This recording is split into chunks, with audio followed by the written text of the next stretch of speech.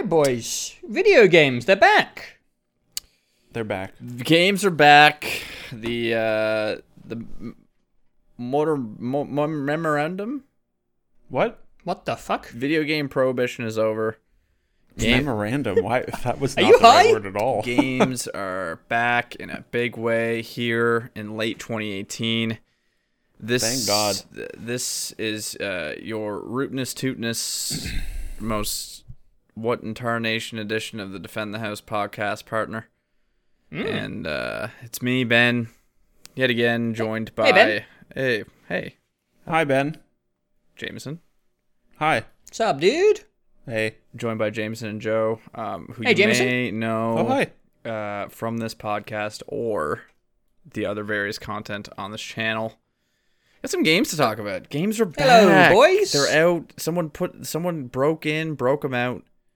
Games are back in a big way, boys. They've been gone for so long. We haven't had video games now since 2011? April. April 2011. April 2011. That was when Portal 2 came out, the last good video That was game. the last good game. Since then, nothing but sleepers. Yeah.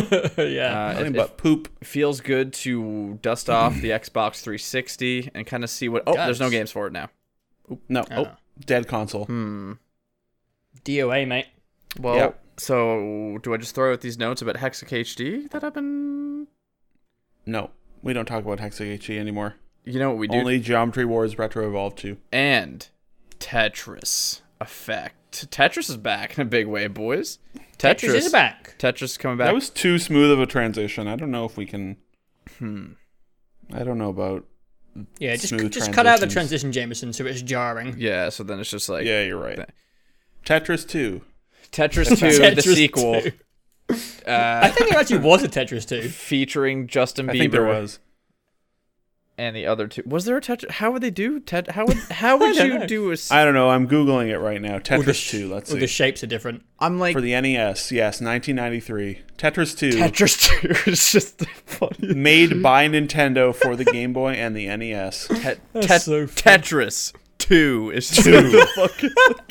Can't believe that's not just a meme. It did not review well. The first... Yeah, it's literally hard to innovate on the perfect video game. It's Tetris. Yeah. I'm looking at gameplay here and I don't see...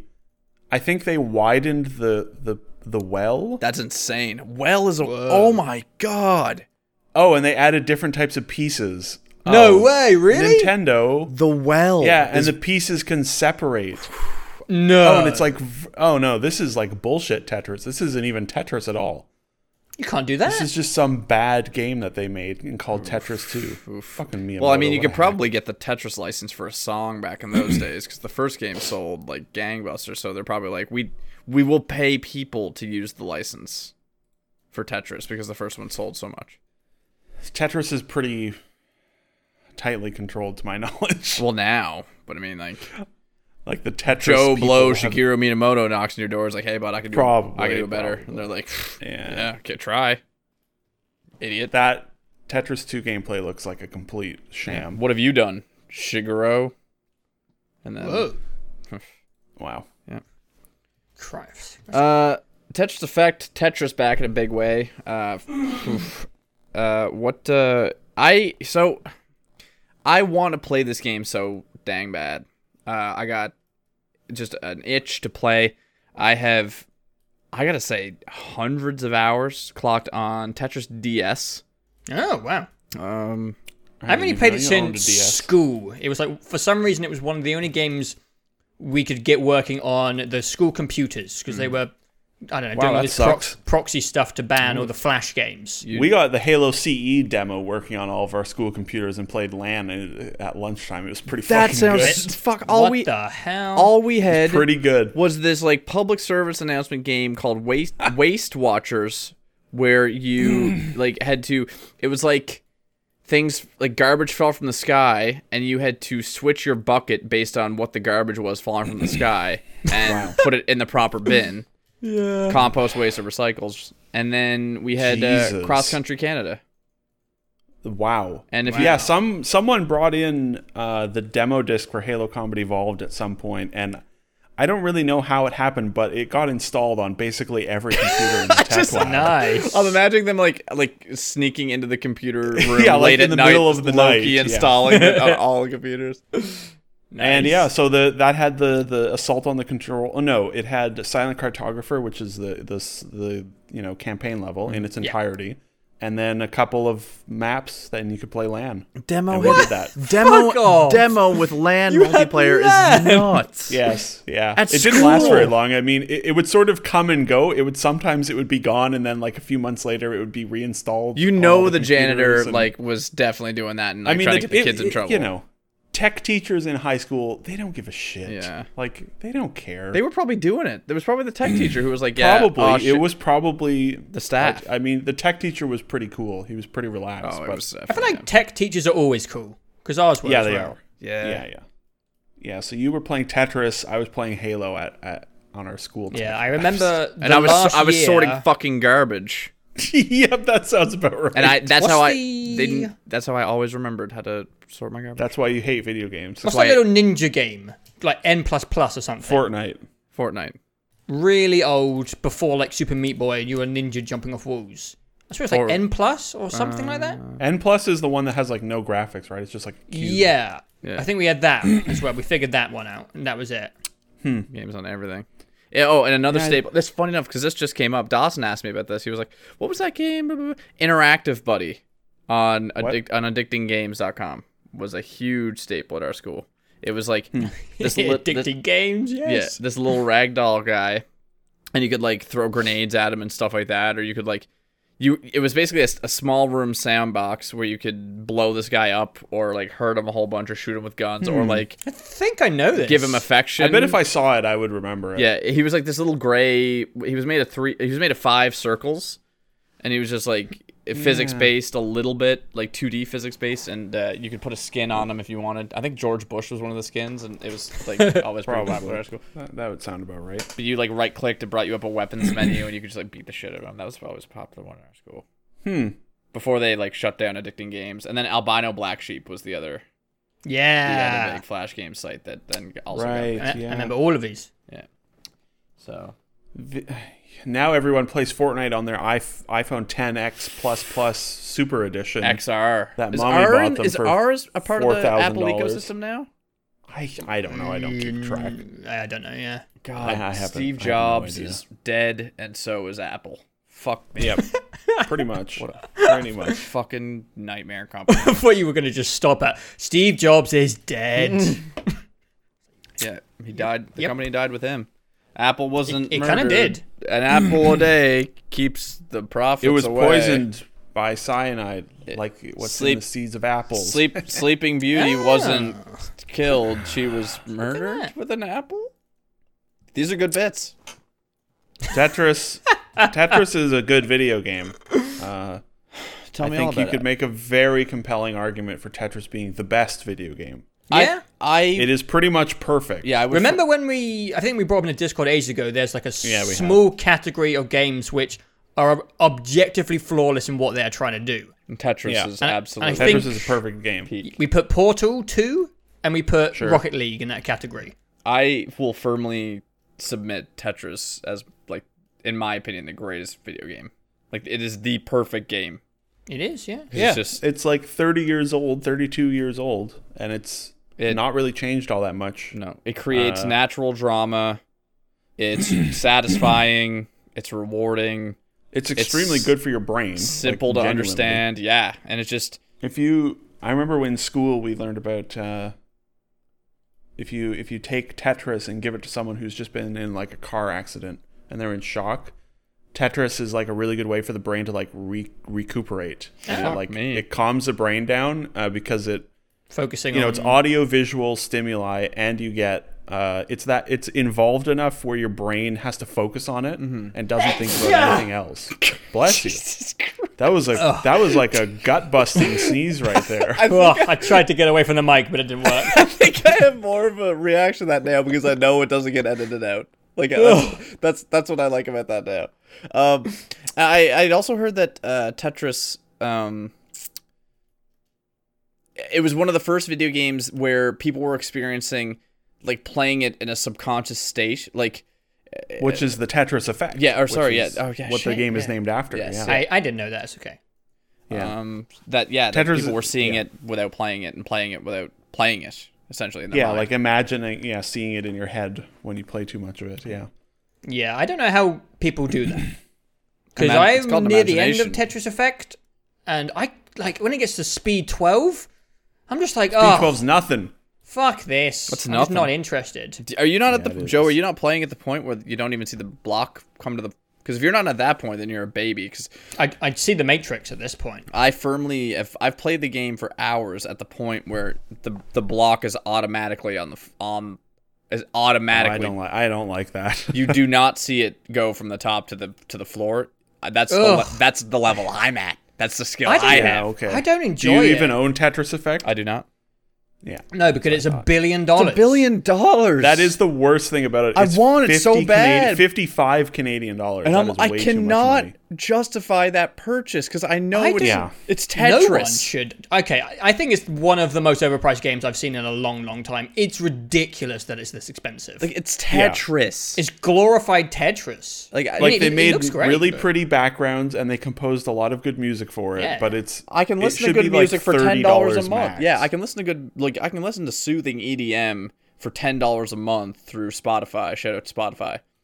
I don't need Tetris to listen to good music, and I don't need Tetris. It should be like $20 $20 US, Yeah. 30 Canadian. Yeah. Like that would be that would feel maybe a little overpriced, but I'd be like, oh, whatever, that's fine. But 55 Canadian is It's obscene. nuts. Yeah. So I can't go beyond. I can't discuss my experience with it because I got bills to pay. Oh, But you know if you why? want- you know why it's $1 million? It's because it's a VR game. That's why. That's true. You're right. You're completely. Yeah, I think you're 100% right. God damn, that makes me want VR. The VR tax is. I could Yeah. I could probably swindle a cheap PSVR. Let me look on Facebook. I mean, I think you'd actually get more out of it than you think, Ben, if you picked up a cheap PSVR. They're fun. It's like a Especially if you novelty. haven't used VR yet. Yeah. And PSVR kind of popping off. Yes, I've There's a lot of used good it. stuff It's not out. bad. Yeah, No. kind of popping Yeah. off now. Borderlands is about to pop off. I wouldn't. Ooh, that yeah. sounds like a nightmare. Boys, talk about Tetris VR and I'll cry. Oh, we haven't played it in VR yet. No, It'll I don't have presumably my come PS4. out. Oh, on sorry, PC. I just meant Tetris Effect in like generally. It was a good game. Tetris Effect is basically Tetris but with Lumines in it, and this is from the guy that made Lumines, so that makes a lot of sense. God, that sounds so great. Fuck. Tetsuya Mizuguchi. He good made point. Rez, which is also you can play that in real VR, which I have done on PC. It's pretty good Yeah, in me too. VR. Rez, Lumines, now Tetris Effect. He likes like synesthesia-esque experiences. Ooh, good where word. It's Good like word. audio, visual, sound, everything coming together, and you just sort of zone in and play the game. And if you want, Ben, if you want a very similar experience to Tetris Effect, but for a much cheaper price, just buy Lumines remastered on Switch. Because Lumines is a falling block puzzle game a la Tetris, except it's new. It's like they made it up for that game, and it's a really good puzzle game. It's really enjoyable, and it has the same sort of audio-visual, musical vibration experience that Tetris Effect has, except it's like $15 and is very like early 2000s looking, which I like because it came out in like 2002 or something. I think I remember playing it on the Xbox. Probably it's been out on everything. Oh, yeah. I had never played it until until it came out on Switch in earlier this year, and that game is excellent. And then Tetris Effect is just, hey, why don't we do that but with like a bigger, big modern console, lots of particle effects, 4K, and put Tetris in the middle of all these cool backgrounds and this fun, uplifting music, and then they did that. I will say, I don't know if a lot of it works. Well, it works, but I don't know if. I think a lot of the effect is lost not playing it in VR, because you can shift the board, or whatever you want to call the the play area, in like 3 dimensions, and you can look around the environment, but doing it with the thumbsticks is very distracting from the game itself, and it feels like something that would be way more natural to do with your head. in a VR thing, and it just doesn't seem I've not useful. done that. I haven't even moved. I've zoomed in. That's all. Yes, I've ever I zoom done, in is and zoom in. maybe tilt it a little bit, Interesting. But When you that thing when is you definitely beat- for VR only. Yeah, the sort of more visual part of it is definitely like, hey, this seems best in VR. Yeah, I'm sure it looks amazing in VR. Yeah, I bet it looks really nice, regardless. But you just you're just sort of playing Tetris. Yeah. The musical part of it is nice because your movements and things you do in Tetris affect the music in a way that's quite nice. Dope. You rotate the blocks, the music is reacting. You drop things, you clear a line. It's all Yeah, it does some reactive. clever magic where no matter when you are spinning the blocks or moving them, which is activating the Yeah. sounds, it never sounds out of rhythm. It sounds like it's merging with the soundtrack in a way which is just like some black magic from what I can tell. Yeah. It's very Lumines is clever. the same way. They build all the music for this, right? And that they're not like taking someone else's music. So I'm sure that helps a lot where they're writing all the music specifically to work with weird people playing Tetris and spinning things 40 times before they drop them. I'm having a bit of difficulty finding a way to just play the game how I want. So I got to the point in the campaign where it starts off at speed level 12, and I'm like, I don't want a challenge. I'm not interested. I'm playing this to relax. Yeah. And then I went to the playlist, and the playlist is, I don't know if you've done that yet, Jameson, but it's not very intuitive. It's kind of confusing. There's like this big list of like 15 to 20 different playlists, and I want to play all the stuff. I want to pick my levels, and I want to play at like speed like 7 or 8. And I just want to select every level, play at the speed I want, and make that playlist, and then just be able to play that whenever I want. And I just can't figure it out. They have like this preset playlist of levels and speeds and challenges, and I just want to play all the levels at a chilled speed and relax. There are like 5 playlists, and then there's like 10 other options in that menu that are all just basically like different sort of challenge modes. Yeah, and then there's like marathon mode, but it's not what I thought it was. Marathon mode gets really fast as well. Yeah, I don't know. I haven't really dug into those super deep. I've done a couple of the challenge modes, and I've liked a couple of them. I mean, if you want to, if you're a player like Ben and you're like, yeah, give it to me, then you are sorted. But if you are like me and you want to just relax and let your mind drift away while playing Tetris, I haven't found an option for that yet. I've found the journey mode, which is like sort of the main mode to allow for that. But journey mode is like a collection of like 20 levels, and they sort of have an ebb and flow to them. They sort of start off slow and get a little faster, slow down, get much faster, slow down. Whenever I've played, I've basically just started at the beginning of that and work my way through it. Yeah, I'm at and the I've end. Gotten to the end of it, and I'll probably finish it one of these days. Yeah, I played it today, and the first level starts at speed 9, which is pretty comfortable, then goes to speed 12, which I find irritating. I have never jumped to... I always start back at the beginning to like ramp up. Right, you can choose that? I start back at like the very beginning of the journey with the main, the first level. Oh. And work my way through the whole thing again. Oh, okay. Yeah, because it has a really nice like ramp up to it, I find. Whereas, just jumping into like speed level 10, I can't do that. Yeah. That's too much. That's too fast. I don't know if I'm going to beat the campaign. I just want to find what I want. I want the chill playlist. It's got to be in there somewhere. I'm really surprised that there probably isn't like an accessible endless mode where it just stays There at is- an easy pace. I'm not saying it isn't in there. I just, the menus are confusing, and I don't know where it is. Yeah, I'm not. They're a little weird, yeah. Not a good thing. There's definitely an endless mode that you gotta can't be. fail. But I don't know if you can like have it cycle through backgrounds. That's the only thing. I hope so, because they're really good. I think Yeah, they are. I'm really surprised about the variants, because I went in almost completely blind. I'd seen the marketing one with the famous song, "We're Here Forever." Yeah, the very, very good trailer, yeah. Yeah, and that's the only one I've seen. So I didn't really know that there was more than that one scene. I was like, oh, it's just pretty Tetris. And it's like, no, every level has varying aesthetics and music, even to the genre. There's one which is almost like a tiki song. It's like, oh-doo, and it's like the blocks are made of fire, and it's almost a little bit creepy, and I like it. I like the variants. it was kind of surprising. I've been saying it for like 7 months. You bastards need to get Lumines remastered on the Switch because it's exactly this. It's all of these things except it's Lumines, maybe. which functions a little differently than Tetris. So you're saying they stole the idea from Lumines, and then they stole Tetris from Tetris, and then they charged $1 billion for it. You're saying the guy who... Well, it's the same people, so they're not stealing anything. The guy who made they're Lumines doing their was thing. like, you know what would be good to steal is that Tetris game, but then I just paint my Luminous paintbrush over it.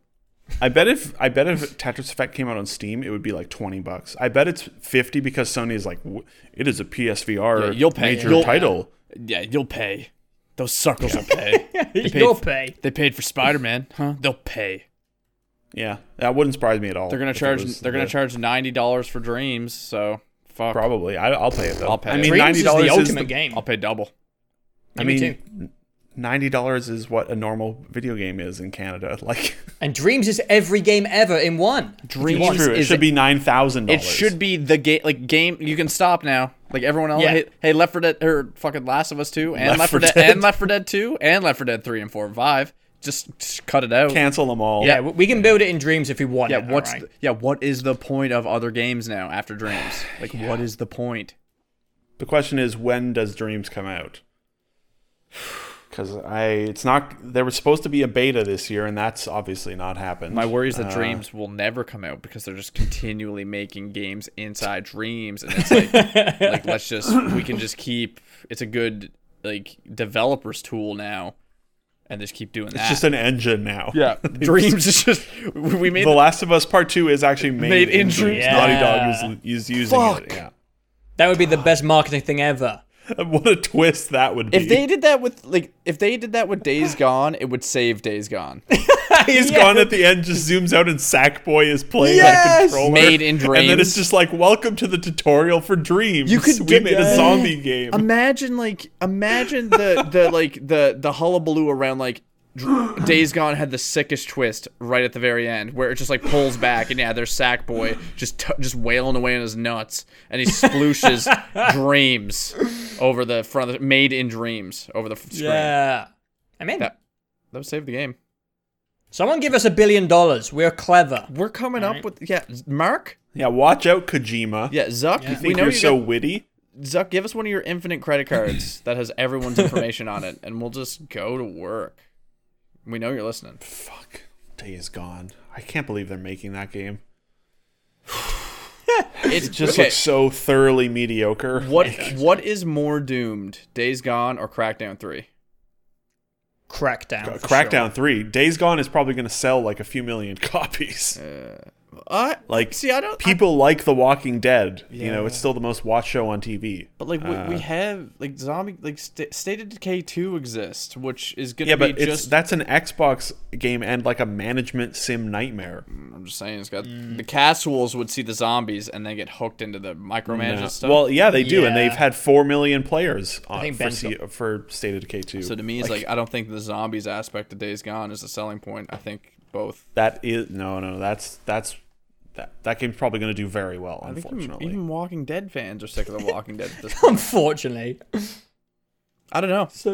Days Gone just looks so opposite to everything Sony's done this generation. Yeah, It's so easy cash in. It's so safe. Yeah, it just looks like, a sort of mediocre open world zombie thing. Which, granted, there aren't a lot of actually open world zombie games. No. Yeah, I think But what was a bit deterring about it was it started off just showing the zombie tech, which I thought looked neat. It was 200 nice-looking zombies piling over each other. Yeah. But then ever since then, I feel like the whole marketing and showcases for the game have been focused on human-to-human Last of Us-looking combat. Yep. It's like, well, we have Last of Us 2. Why is this one of the focuses of your game? Just make it a zombie thing. And I've late for read that. some things from, people that actually know about insider events, and it sounds like Naughty Dog really doesn't like the existence of Days Gone. Yeah, I feel like I heard something about that as well, but I can't remember where. I know Patrick Klepek of Kotaku has said a few times he's heard Naughty Dog, Days Gone wasn't at E3 because Naughty Dog said so, basically. Yeah, and they're like, we're showing our game our zombie game, the superior game, Yep. Days Gone will not be at E3. Yeah. And Wow. Sony's just kind of like, okay, like I guess you're right. That's kind of a card that. Yeah, what a fucking bad. It's kind of a scuzzy move for. Sony. Maybe that's Yeah. why they're not at E3 2019. Naughty Dog just like, we haven't got anything more for Last of Us 2, so you're not going. Oh my god, that's so. That is Like Naughty Dog is so- their crown jewel, you know. Yeah. Like That is so. They're like obviously the partner's controlling the purse situation where it's like, yeah, we don't want to go, so you're not gonna go. I don't want to go, so we're not gonna go. Kind of situation, and it's pretty based actually. yeah, I wonder. It's a pretty good move. I would be pretty annoyed if I was Naughty Dog. Absolutely. You know, and it's like we've got this, you know, premier apocalyptic zombie-ish game, and then Sony's like, oh yeah, we're also funding another zombie game that we're gonna release and market right beside your game, and I would be like, excuse me, like, I'm kind of how dare you? laughing. It is a about bit weird, yeah. Sony being like, do you guys love Last of Us 1, so we're giving you a sequel, and then we're also giving you kind of another Last of Us 1 as well, Yeah. again, but a different Yeah. game. I just imagine what's his name, Neil Druckmann, and his epic beard, just like Yeah. he's just like 2 inches away from Sean Layden's face He's like- in every meeting. He's just like fuck off. He's like, fuck off. forehead to forehead, and Neil Druckmann is like 2 feet taller than him, I'm sure, and he's just staring right down at him like, "You are not showing Days Gone at E3. Say it out loud." Yeah. And he's like, we're not gonna do it. You're right. You're right." He's like, "You're goddamn Say right." it you're not." again. I think they wanted. Days Gone looks like Infamous the newest Infamous, but with like, but a zombie. But if the Last of Us That's and just 'cause Infamous it's- had a baby. Yeah, Pacific Northwest Yeah. location, I'm sure God, helps. what a Yeah. dumb. But fucking- Crackdown is the one that fails. 100%. Absolutely, yeah. Yeah, I mean, I agree. like it's coming out on the Xbox. Like there you go, it's gonna fail. You know, I hate to be an asshole, but like the Xbox One has been a terrible failure, and exclusives don't sell well on it compared to Sony's. And no one gives a shit about Crackdown. Also, yeah, Crackdown was announced. It'll have been almost 5 years since they announced No Crackdown. one cared by about the time it Crackdown comes 1. out. Yeah, No, but that's everyone bought Crackdown 1 so they could play the Halo 3 beta. Goddamn. And then it It's- just it's happened to be fine. people were paying. Here's the man, what a fucked up system. People were paying $70 to play a beta, and then then they were like, oh, this other full game This for game's free is okay. okay. Yeah. This other full game, And then that- they shat out a Crackdown 2 like a year and a half later, and everyone hated it. And then like 6 years pass, and they're like, hey, dogs, we're making Crackdown 3, baby. And it's gonna be like- And then 5 years pass, and they're like, okay, it's out now. and it's gonna be just like the first one, and literally Yeah. not evolved technologically in any aspect, but maybe just slightly graphically. Like, It's we've gonna- seen maybe. some, and it looks like exactly what you just said. Yeah, it's gonna be Yeah. it's gonna be orbs collecting the game again. Like that's all that. Here's, Like, all you know I what the go ahead. biggest problem with Crack. Crackdown 3 is that Saints Row 4 came out like 6 years ago, and that was Crackdown 3. Yeah, yeah. Yes, That was yeah, a true. better version of Crackdown. The only thing I ever heard that was good about Crackdown 1 was gotta get them orbs. Yeah, Like that was it was a I don't know collectathon. what the fuck the game was about. Everyone was just like, I don't know either. I've had never to get played my it. orbs, and then like that's all the third one's gonna be probably. And it's like, Now, why the fuck? Just are you doing play this? literally any game you want if you want to collect some bullshit. Play Yeah, Every that's game very has true. it now. Go play ukulele. Sure, But also- or but also Spyro don't. or whatever. Like Yeah, Spyro. Yeah, Oh, that's a just good one. Spyro. Did you guys play Spyro? Crackdown Did 3. you guys play Spyro? No, No. I figured, not the new one. No. Joe, I figured you'd be all over that. I feel like you were a Spyro boy. I wasn't. No, I never really played it back in the day. I was a dedicated Crash Bandicoot boy. Oh, Team Crash Bandicoot, huh? You had to choose your mascots back in The the, great day. Crash Spyro Wars of the 1999. They actually were. Yeah, they were kind of yeah, rivals. I mean that it's so weird to think that Insomniac and Naughty Dog made those games. Like, Yeah. Who made Sly Cooper? Sucker Punch. Yes. The Man. infamous folks. Crazy. Yeah. I actually beat the first one of those. I think we already talked about it a while back, and I got Yeah. halfway Oh, yeah. into the second, and they're okay. Yeah. You have to be in a very specific mood to go back to not retro games, but older games, and I haven't been there for a while.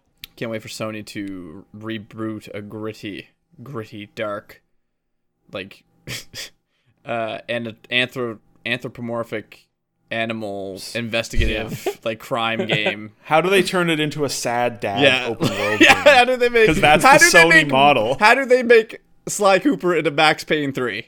Just like this alcoholic, drug addicted, the private eye who's like third person, over the shoulder, like, green tree environment, sad dad. Yeah. That's I can hear like right there. Fuck, like they think I'm the weasel, like, or Fox or whatever. Like they think I'm Sly. Some of these criminals, who hachi machi. All the cutscenes are just presented exactly like Max Payne 3 with the like really like erratic, like out of focus, like overexposed, jittery. Yeah. Fuck, this is a grisly murder, but I can kind of see where they're coming from. And then it's like, oh, is he a murderer too? Oh, these questions, this high He's drama. just got all these dumb one-liners like Max Payne does about how miserable life is. Sony's gotta go on outside. Dreams is the most optimistic thing they got, and it's fucking about sleeping. It's about sleeping. Yeah, it's about an eternal sleep. I love sleeping, dude. This is real. Sleeping's good.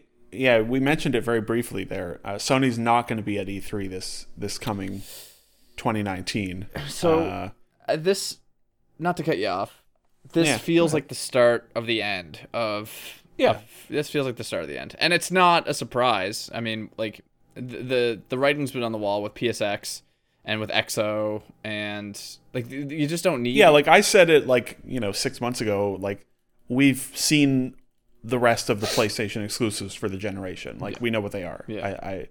We're not going to get more, I don't think. Yeah. I presume them not having E3 this year means they are announcing a PlayStation 5, probably a PSX next year. Probably next PSX, yeah. Ooh. That would make sense.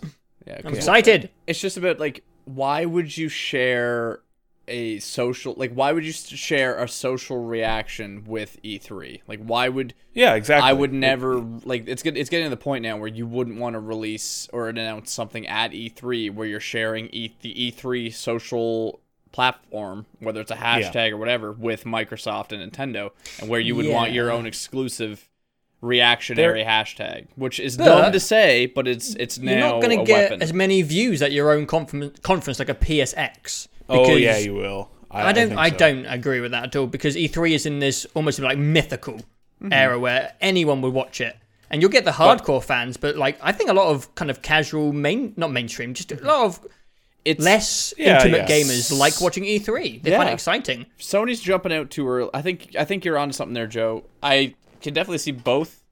I think but I think you're onto something now where we're in a more accessible era. E3 would be more accessible than ever now than it's ever been, because it only felt exclusive to like watching G4 or like because in those times when the internet wasn't as I wouldn't say accessible. When it wasn't being streamed on 40 different websites. Now that it is, E3 is more accessible than ever, and so for Sony to depart it, I can certainly see your argument and how now more than ever E3 can be viewed by the casuals, whereas you're also right, Ben, when you said like E3 has like 75 announcements, right? Yeah, the benefit of them doing their own event is they hype it up for weeks, and then you get a huge bunch of PlayStation only coverage, and that's the only thing everyone is talking about for like a month, I think it can be as successful as E3 in time. Like if they all split off, eventually people will figure it out, and over a couple of years, people will start watching the individual events. Yeah, so it might be worth it. Yeah. What's concerning is that they're not doing a conference, but they're also not doing. They have no floor space, and the way E3 works with the ESA, which is the video game like commissioner establishment in North America, when you give up your floor space at E3, it's gone. Someone else gets it, and you can't get it back. I didn't know. So how does Sony come? Is this Sony saying we're too good for E3, we're done with it, and they never come back to E3? That's a concern if that's what this is. Like I said, I think it's a weird time for them to leave E3 because like we saw it last year, and this is also this is an accolade, I think, for the Video Game Awards. They were available on every platform, and despite the fact that the Video Game Awards have always been dumb and kind of cringe. They've been getting better for sure. Oh, and last year was I was proud of what happened at the Game Awards last year, and it has made me look forward to the Game Awards this year. In a minute, they're definitely they get a lot of eyes on it. You said, what was it, 35 million people last year watched it? That's a good number. That's a big number. And so to me, with E3, obviously is going to try and be as accessible as possible again this year, and it always has been. I think it is. Yeah, it is detrimental for them to want to leave that space. And at the same time, they could just come back in 2020 and do the EA thing where they have their own press conference and their own show in California, just same weekend. In LA somewhere, just not at the convention center. Yeah, and go ahead. Go ahead. Okay, I was just gonna say it's sort of 50-50. It's either Sony is either skipping E3 because they want to just let their devs finish their games. Yeah. E3 demos are extremely laborious and take away from the development of the games and for a long period of time. They're a risk as well, because if you present something that isn't in the final game, it gets over-scrutinized by the assholes that are video game players. E3 demos are beneficial in a way for them because it's here's a really polished vertical slice. Now we can sort of spend the next 18 months building towards that E3 vision that we showed, but it takes a lot of resources. So you would hope that they are just skipping E3 this year or next year because they did a big showcase this year and they just want their devs to finish their games. But on the other hand, you worry oh no, is Sony, are they getting back to their old ways of fuck you, we're number one, we're doing whatever we want, we are too good for E3, watch out bitches, $700 PS5, get some. The hard part is about that, sorry to cut you off, is that no God, they're not punching above their weight class with that position now, because they've consistently developed and published and have been associated with extreme generation-setting games. So year after year. It's hard now to kind of deny them of that bravios, that hubris of we don't need E3 to for people to get what's up with us.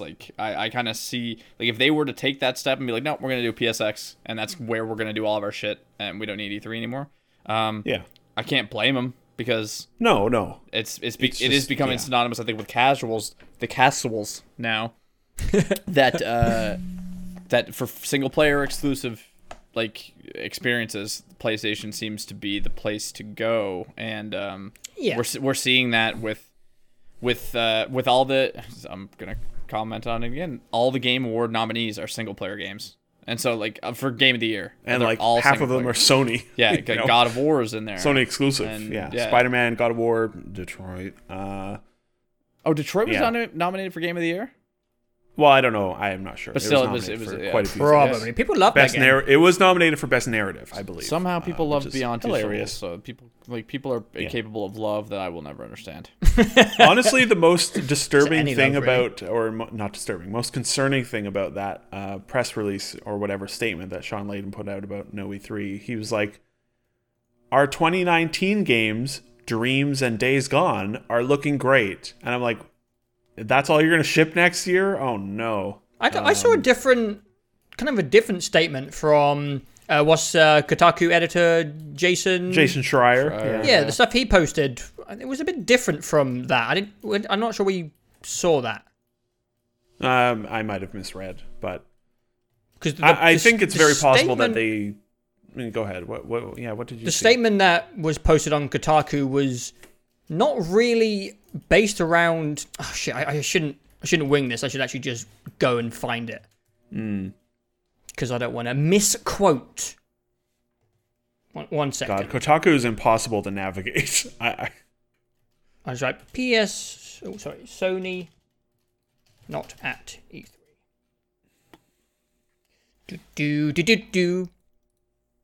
As the industry evolves, Sony continues to look for inventive opportunities to engage the community. PlayStation fans mean the world to us, and we always want to innovate, think differently, and experiment with new ways to delight gamers. As a result, we have decided not to participate in E3 in 2019, We are exploring new and familiar ways to engage our community in 2019 and can't wait to share our plans with you. It's a very vague statement, and it doesn't really address wherever you found that statement, Jameson, where it's like, we just don't have games to show. That sounded very much like we're going in a different direction. I thought I remember reading something about them like actually being like everything we were going to put out this year is pretty much out. Xbox is handling Kingdom Hearts, so we don't really. Yeah, they are, aren't they? Yeah, so it's like they don't have anything outside of Days Gone, and that's not enough. Dreams, yeah, and Ghosts, and I would Dreams. be concerned. I would be disappointed if 2019 only had Days Gone and Dreams. Yeah. If one of the big three boys didn't ship in 2019, I think that would be a bummer. And by big three, you're talking Last of Us 2, Death Stranding, and Ghosts of Tsushima. Yeah. It'll be interesting too without this, because what E3 does is it makes us. It obviously it's an awareness platform. What this does for how aware people or how many notes people keep on games, without there being because as dumb as this is gonna say, or as dumb as this is gonna sound, E3 is like the WrestleMania of sorts, where even if you're a casual, you do kind of pop in to see what's going on.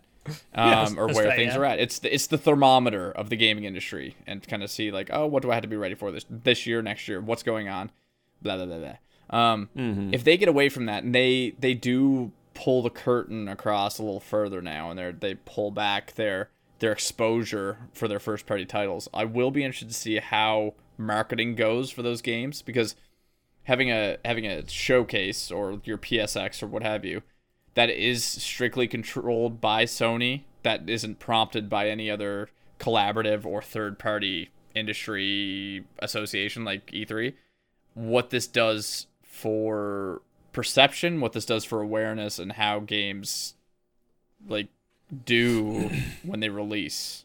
Because I think the only game they have to actually market is Ghost of Tsushima. Yeah, that will be, because I think the Last core of Us, fans the brand will trust is strong. it. Yeah, the core fans will trust it, but the casuals will be like, this looks way above my head. Everyone knows what The Last of Us is. Most people know who Kojima is, so they don't have to worry about Death Stranding too much. But Ghost of Tsushima, it's like, what? What's that game? That's the one that I would say they probably have to market the most. But it would be really crazy if they shipped all three of those games in 2020. There will be a lot of from the makers of Bloodborne. Is it makers of Bloodborne? Am I fucking that up? What? Ghost of Tsushima is Sucker Punch. Makers of Infamous. Fuck. Yeah, I fucked. Yeah. So yeah, that pardon my ignorance, but that's my own lack of awareness on Ghost of Tsushima's development. I knew they were made by a high profile studio, but not from. Obviously, that's fuck. Yeah, they're doing the what's it called? The new game they've got coming out? Sekiro something. Ghost of Tsushima. Yeah, fuck. Okay, so they are making... Okay, yeah, fuck me then. So they are pretty much... Sekiro, Shadows Die Twice. Shadows Die Twice, okay. Christ. You know what excites me, though, about them not being at E3 is that Microsoft, Phil Spencer woke up that morning, yesterday or whatever, and saw that news and was like, oh, baby, here we go. No doubt. And that is exciting. Yeah, because Phil Spencer's a guy. He's a good guy. Phil Spencer is a smart fellow and has been doing lots of good stuff for a long time. And they finally feels like they've reset the board and are like, okay, let's get next generation going. Because we got plans. They mentioned the next generation Xbox at the last E3. They said Project Scarlet is in development. I could 100% see them talking more about it at E3 2019. Sure. What if they announce it and bring it out? Shipping it early, shipping it in spring 2020 or something. Can you imagine that? And all these games were showcased on Xbox X1, Xbox 4, Xbox 5. Oh, we'll just skip 4. They skipped Windows 9, so they're like, hey, well, we're gonna do Xbox 5. Yes. Yeah, so E3 has been weird for many years now, obviously, and a lot of companies have sort of not gotten away from E3, but they just sort of do their own thing at the same time as E3. Not to drag the E3 subject on, but what do you think has been the biggest game that was not announced at E3? That's kind of a hard question to pull. Like just announced somewhere else? Yeah. Like at a different event? Yeah. Do you think is that a hard question to ask? That is a hard one. Well, like Red Dead was just announced with a trailer, you know. I That guess, never once appeared at E3. Same with, you know. Yeah, that's true. Destiny 2 wasn't. No, Destiny 2. Well, Destiny 2 wasn't announced at E3. It was a JPEG. Yeah, fuck. They have Sony marketing, so that was at E3. But Red Dead's probably the biggest thing that never once appeared at E3. Was GTA 5 at E3? Absolutely. Yeah, the next gen anyway. Yeah, they had the next gen, but I don't remember. Probably not before it was released on 360. I don't think it was at E3. Rockstar doesn't do E3. They don't need E3. Yeah. Is this going to be another seamless transition into Red Dead Redemption 2? No, what's that video game? No. What? Huh? What? Huh? Fuck, we almost had it. It would have been beautiful. I was going to try and get everything out of the way before we talked about Red Dead 2.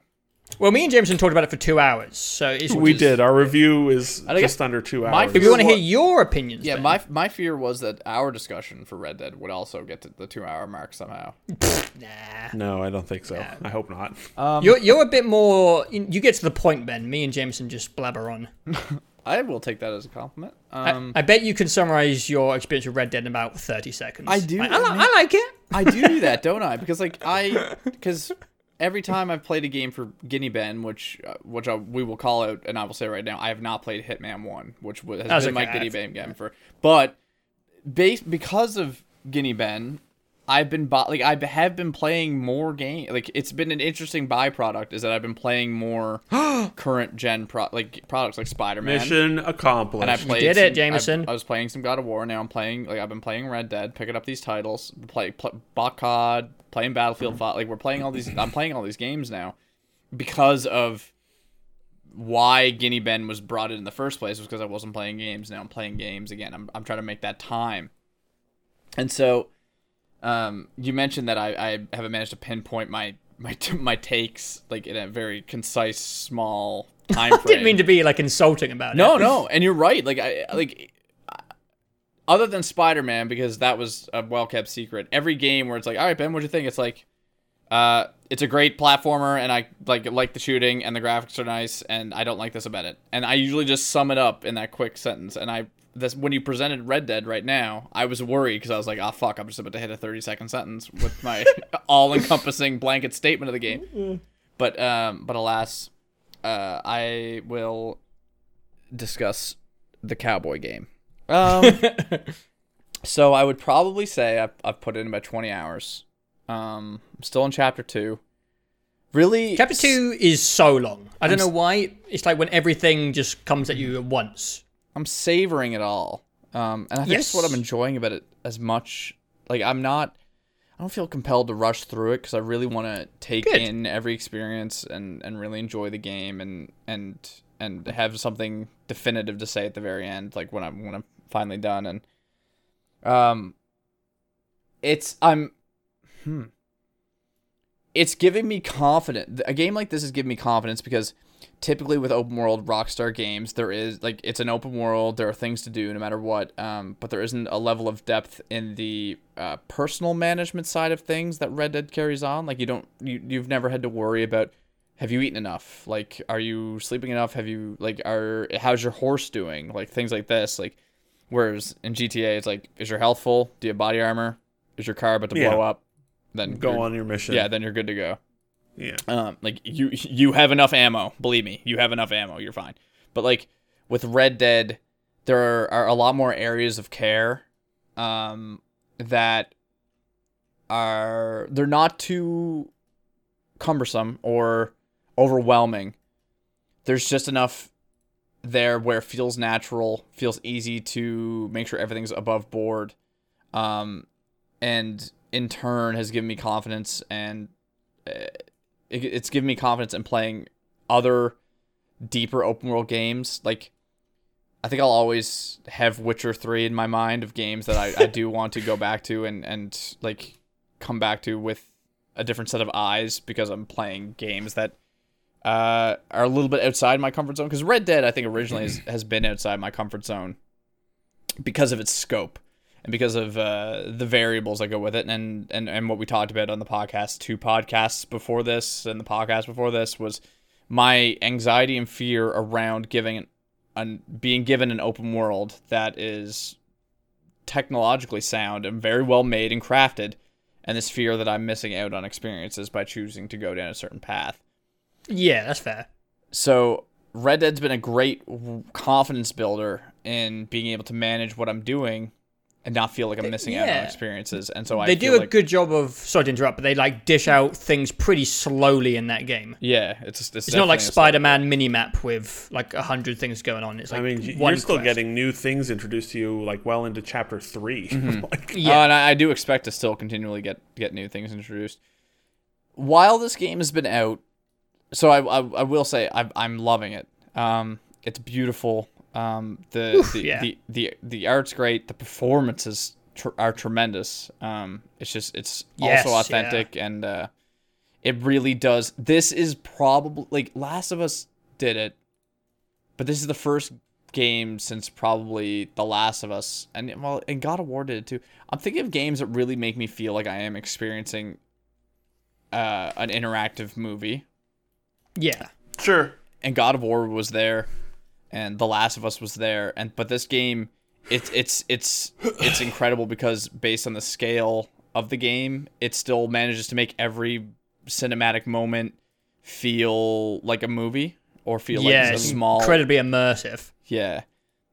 So wow. Like that's been tremendous to experience. I find myself caring about Arthur. And so, which is you're only in chapter 2 as well. Too. Yeah, like I see care nothing. Yeah, and that's just it. Like I care about my persona as Arthur in the game and how he's being received. So like I called it out in the chat. Like there's a mission in chapter 2 where you're breaking one of your campmates out of a prison. And you have to essentially slaughter a whole town. And I hated doing that mission because I hated what that meant for Arthur. Like I've been playing the game rather morally intact and sound. Which definitely seems like how they wrote him. Yeah, I'm trying not to kill. I'm just trying to stay like a good person who does what he has to do to supply the people he loves. And so to do that mission was frustrating because I felt forced to do something that I didn't want to do and that my character probably didn't want to do as well. That was one of the complaints the minor complaints I brought up for the missions when me and Jameson were reviewing it, was there's a couple of missions where you kill a lot of people. Yeah. And that's frustrating. Like, and also I will say, like, I'll preface this with I haven't heard your guys' review yet, so I apologize if I go over treaded ground. But we went over everything, so I suppose don't worry about it. So that was frustrating to deal with when I did that mission, and I suppose I'll have to be aware that occurs throughout the game.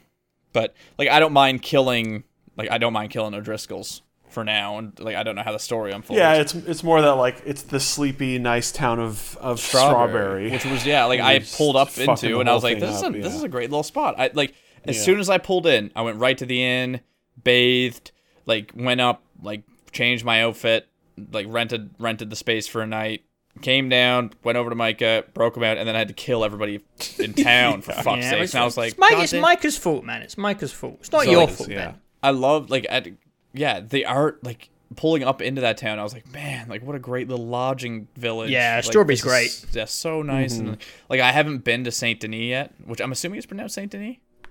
It's French. It's French. Saint Denis. Something like that. I mean, it's like New Orleans, right? So it's all the French. It's all French there. That's what most people are speaking French to you. No, in the streets. In the streets, yeah.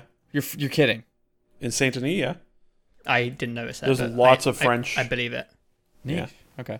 Yeah, I haven't gotten there yet. I think I see it from afar when like early on in a mission. There's a mission where you have to go up and rescue, or not rescue, but you have to go like get someone's brother, like that lady's brother. I forget her name.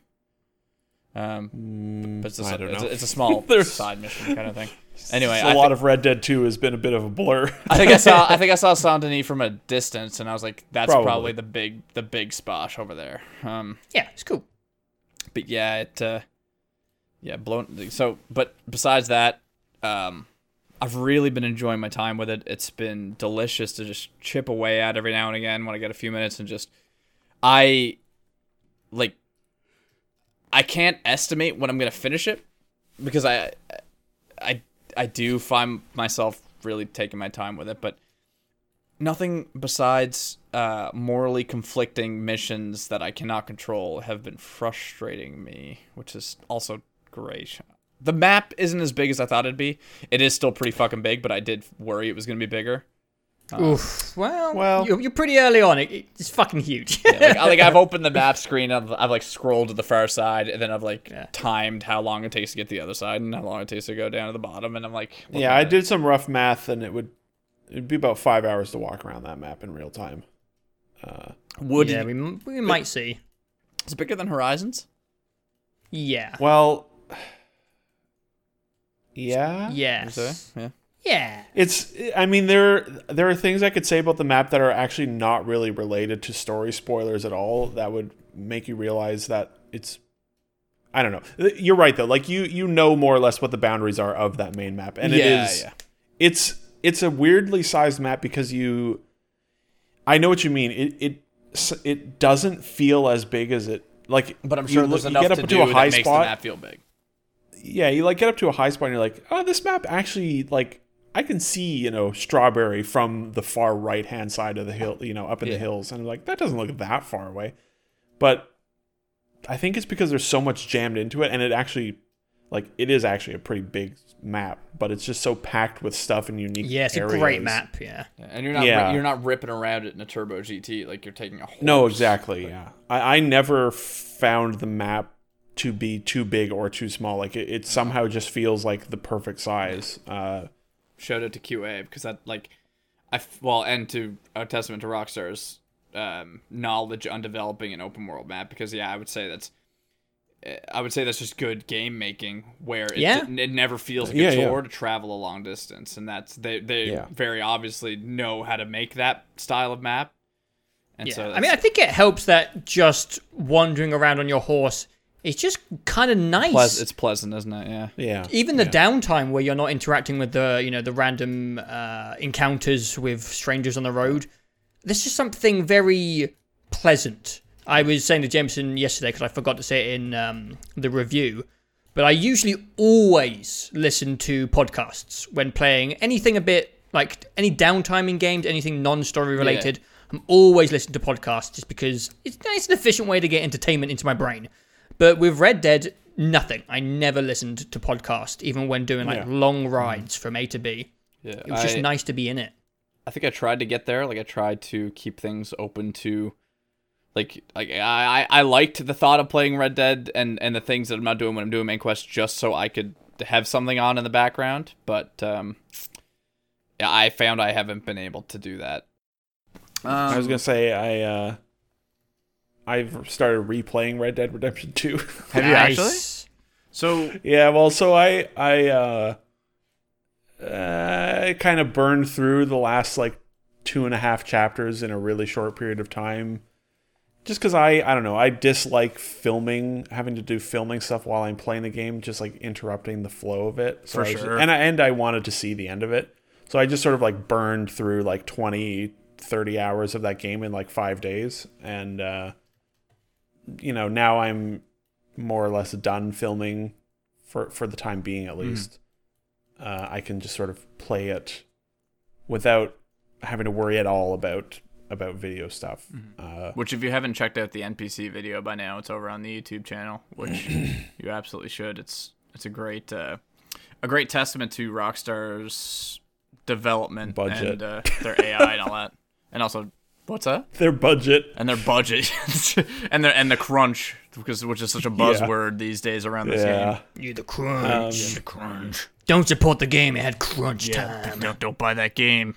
And all 20 million of you, take it back. Right now. It's been nice. I only just started it basically last night, but it's nice to... I think you get a benefit from replaying that game because the gang is really tightly knit at the beginning of that game, but you as the player have no knowledge of any of them. Yeah.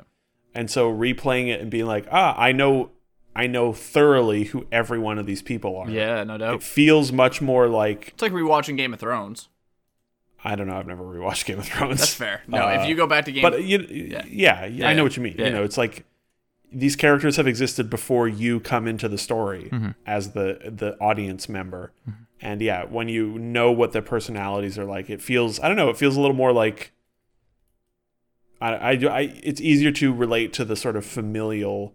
I can almost emulate the emotions in my head, like just thinking about going back and doing the quest where you get drunk with Lenny in the bar. Like, oh man, Yeah, I'd love to do that quest again. That's a good mission. Yeah. Yeah. So I will probably slowly replay, the whole game over the next month or two. And savor it. In a much more, not that I didn't savor, I saw most of the content in my first playthrough, but it was a little more rushed. So I'll be able to just sort of nicely. It's also funny, like we talked for 2 hours in the review, but as soon as I started playing, I remembered like 8 other little things. I was like, I should have mentioned. I should have mentioned this. Whatever. Yeah, there's a couple of things. Like the default walking speed, I think is way too slow. Yeah. Walking, not being able to walk, only being able to walk in the camp is like, what's wrong with running in the camp? Oh yeah. Just run. I wish there was a movement speed just slightly in between when you're out of the camp. You have your walk and then your run. And I kind of like the walk around speed at times, but I wish I don't like human beings don't walk quite that slow. I feel like the environment. Like I walk at a good clip, and it's just like I wish I could just walk around at like 30% faster than his walking speed. Yeah, but the environments that require you to walk are pretty well laid out, so that way it's not like I don't personally other than camp. I don't find towns a chore to walk around, because then at least you can kind of run, or you can hitch your horse close enough to wherever you're trying to get. But yeah, with the camp in particular, like it forces you to just fucking. You can do the slightly speedier walk, where he kind of picks up his pace and looks around like. And he looks a little too like I'm going to go punch someone when he's walking around like that. I'm like, I don't like walking around like that. I said it in the review. It's just such a weird game that I don't understand how it got made in the way it did. I understand how it got made, but it's one of those things where you're just like, with a level of meticulation. Well, it's just so fucking slow. That seems like it would be a word, wouldn't it? We'll call it a word. Yeah, that was a large part of our review, was kind of contemplating on the fact that they made kind of a crazy. It plays like Kingdom Come Deliverance at time, where it's so immersive. Yeah. They made a good Sims game, but also with a game in there as well. But from a developer, which is it's taken 8 years to make and probably $500 million to fund it. Sure. And they know that like the majority of the gaming world is going to play it. And they were like, oh, we don't give a shit about pleasing everyone. We're going to make this kind of weird cowboy simulator immersive game. Like if people say, they hate Red Dead Redemption 2, I would completely understand. Yeah, I was deep in the subreddit for video stuff, and a lot of people had problems with the beginning of the game. I feared it.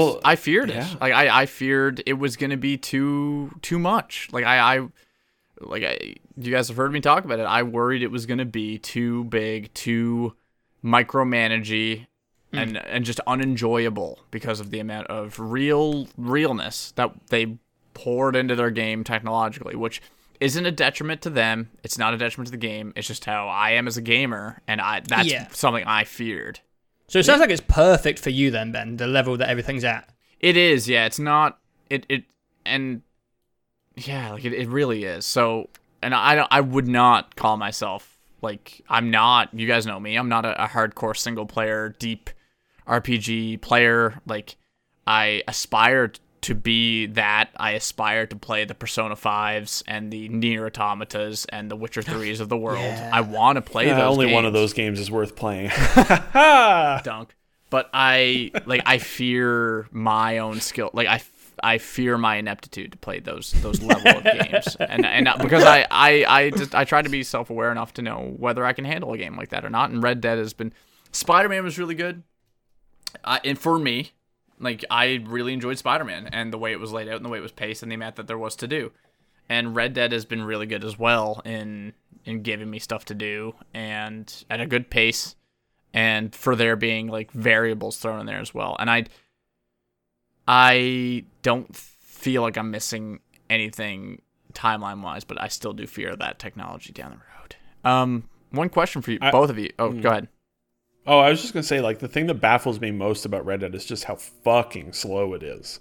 It is a Like, draw. It feels more recording... it feels more episodic, like a TV show, more so than it does feel like a 3-act film to me. Yeah. Oh, it yeah. does. It's definitely structured like television. Yeah. But I was recording, last night for the review, and I was sort of paying attention to time, and I was more or less recording like the beginning of the game, just because it's spoiler free and whatever. And I did the hunting mission with Charles, where you go and hunt a deer, and I paid attention to the time, and that's like a 25-minute mission, and like half of that is just you slowly riding your horse, and that's great. Like the whole game is so slowly paced, and I love that. I am all about it. But it's just mind blowing to me that they made such a big game that they knew would be so popular, and that they made so many decisions. Like in every part of the game, they were like, "We're just going to do what we want, and we don't care if people dislike it." I feel like catering for the ADHD of a regular gamer is a core part of game development. Like you like see Assassin's Creed Odyssey. You get a psychologist in to be like, okay, how long can we go before people's concentration starts to wane? And like, oh, okay, so this is where we have to put stuff, and Rockstar just didn't give a shit. No. I totally believe that is a part of the part of game development now, Joe. Yeah, me too. Absolutely believe that's 100%. I mean, Valve has had a psychologist and an economist on staff for like 8 years now. Brilliant. Fuck 100%. Valve. Fuck them, man. But anyway. Well, yeah, fuck Valve. Fuck Valve. But yeah, that totally makes sense. And for Rockstar to throw it out the window and still make a credible product. Ooh. Yeah. It's just completely counterintuitive to all modern open world games in a way that I so enjoy. Is it does it feel like something that is completely unique and different from a Horizon and from even from GTA 5 where it is? Yeah. I think I began my review statement by saying that I am surprised that Red Dead 2 surprised me. I was expecting just another not formulaic. I was expecting to be like RDR1. Yeah, I was just expecting Red Dead 1 or GTA 6 because they kind of play similar. Yeah. And it feels like they really branched out and tried something different. I think they really doubled down on their production, and by tripled down the cinematic aspect and the seriousness. I feel. Yeah, it's definitely feels most comparable to something more like The Witcher 3. Yeah, in that like The Witcher 3, like Red Dead, there's lots of combat, but like most of Witcher is just you talking to people, investigative. Right? And I love that. That's why I like that game. And there's lots of downtime between quests, and most of the quests are just like learning about the world and the people, and they do have their side stuff, their question marks, and a little more video gamey things like that, but that game feels like they made it in Poland just ignoring what most other people were doing. And especially after coming off of Odyssey, which was just like so opposite to what I like about an open world game. Mario Odyssey. Yeah, Mario Odyssey, worst open world game I played in a long time. Yeah, barely open world. Just exhausting, yeah.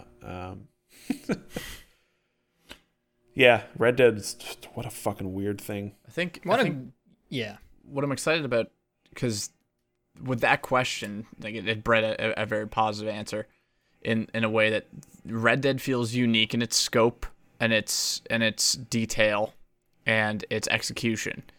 It's still crazy to me that there are going to be games better than Red Dead 2, because there have been games before Red Dead 2 that we were like, there's not going to be a game better than this, and then Red Dead 2 comes out and it's like, wow, this may be one of the best ones ever, and there are still going to be games that are better than Red Dead 2.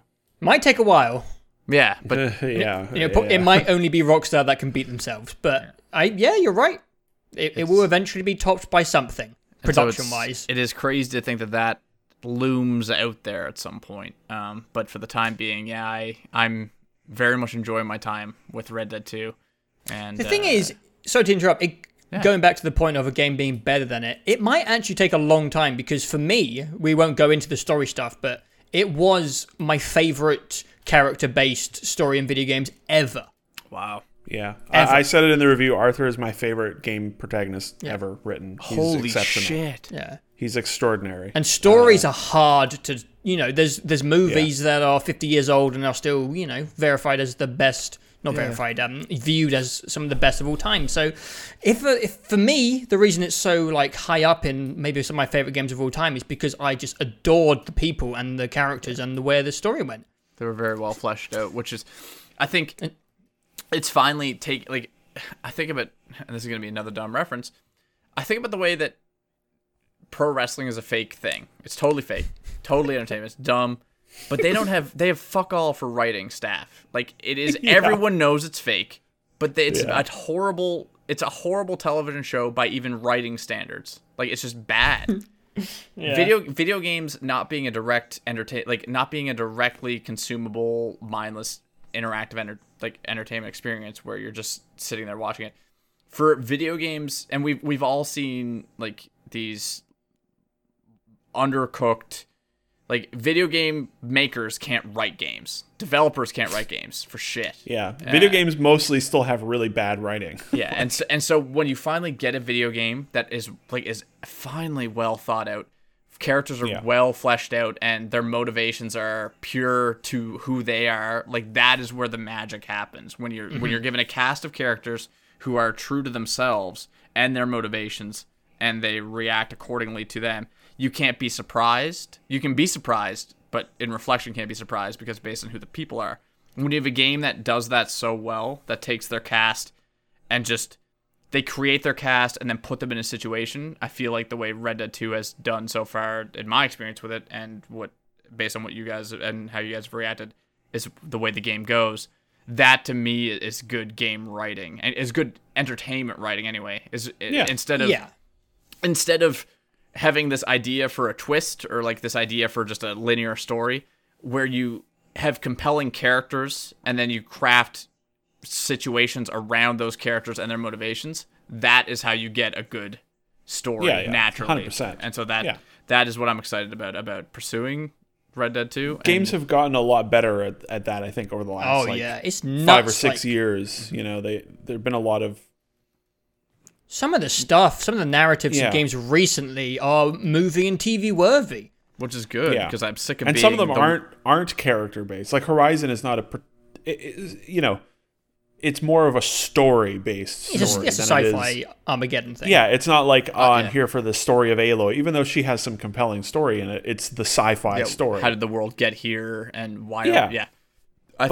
Game writing has really improved a lot this generation. Yeah, I think doing character-focused stories is the hardest thing to do correctly. It needs a lot of like tactful and subtle experience writing. But the reward is so bountiful if you can pull it off.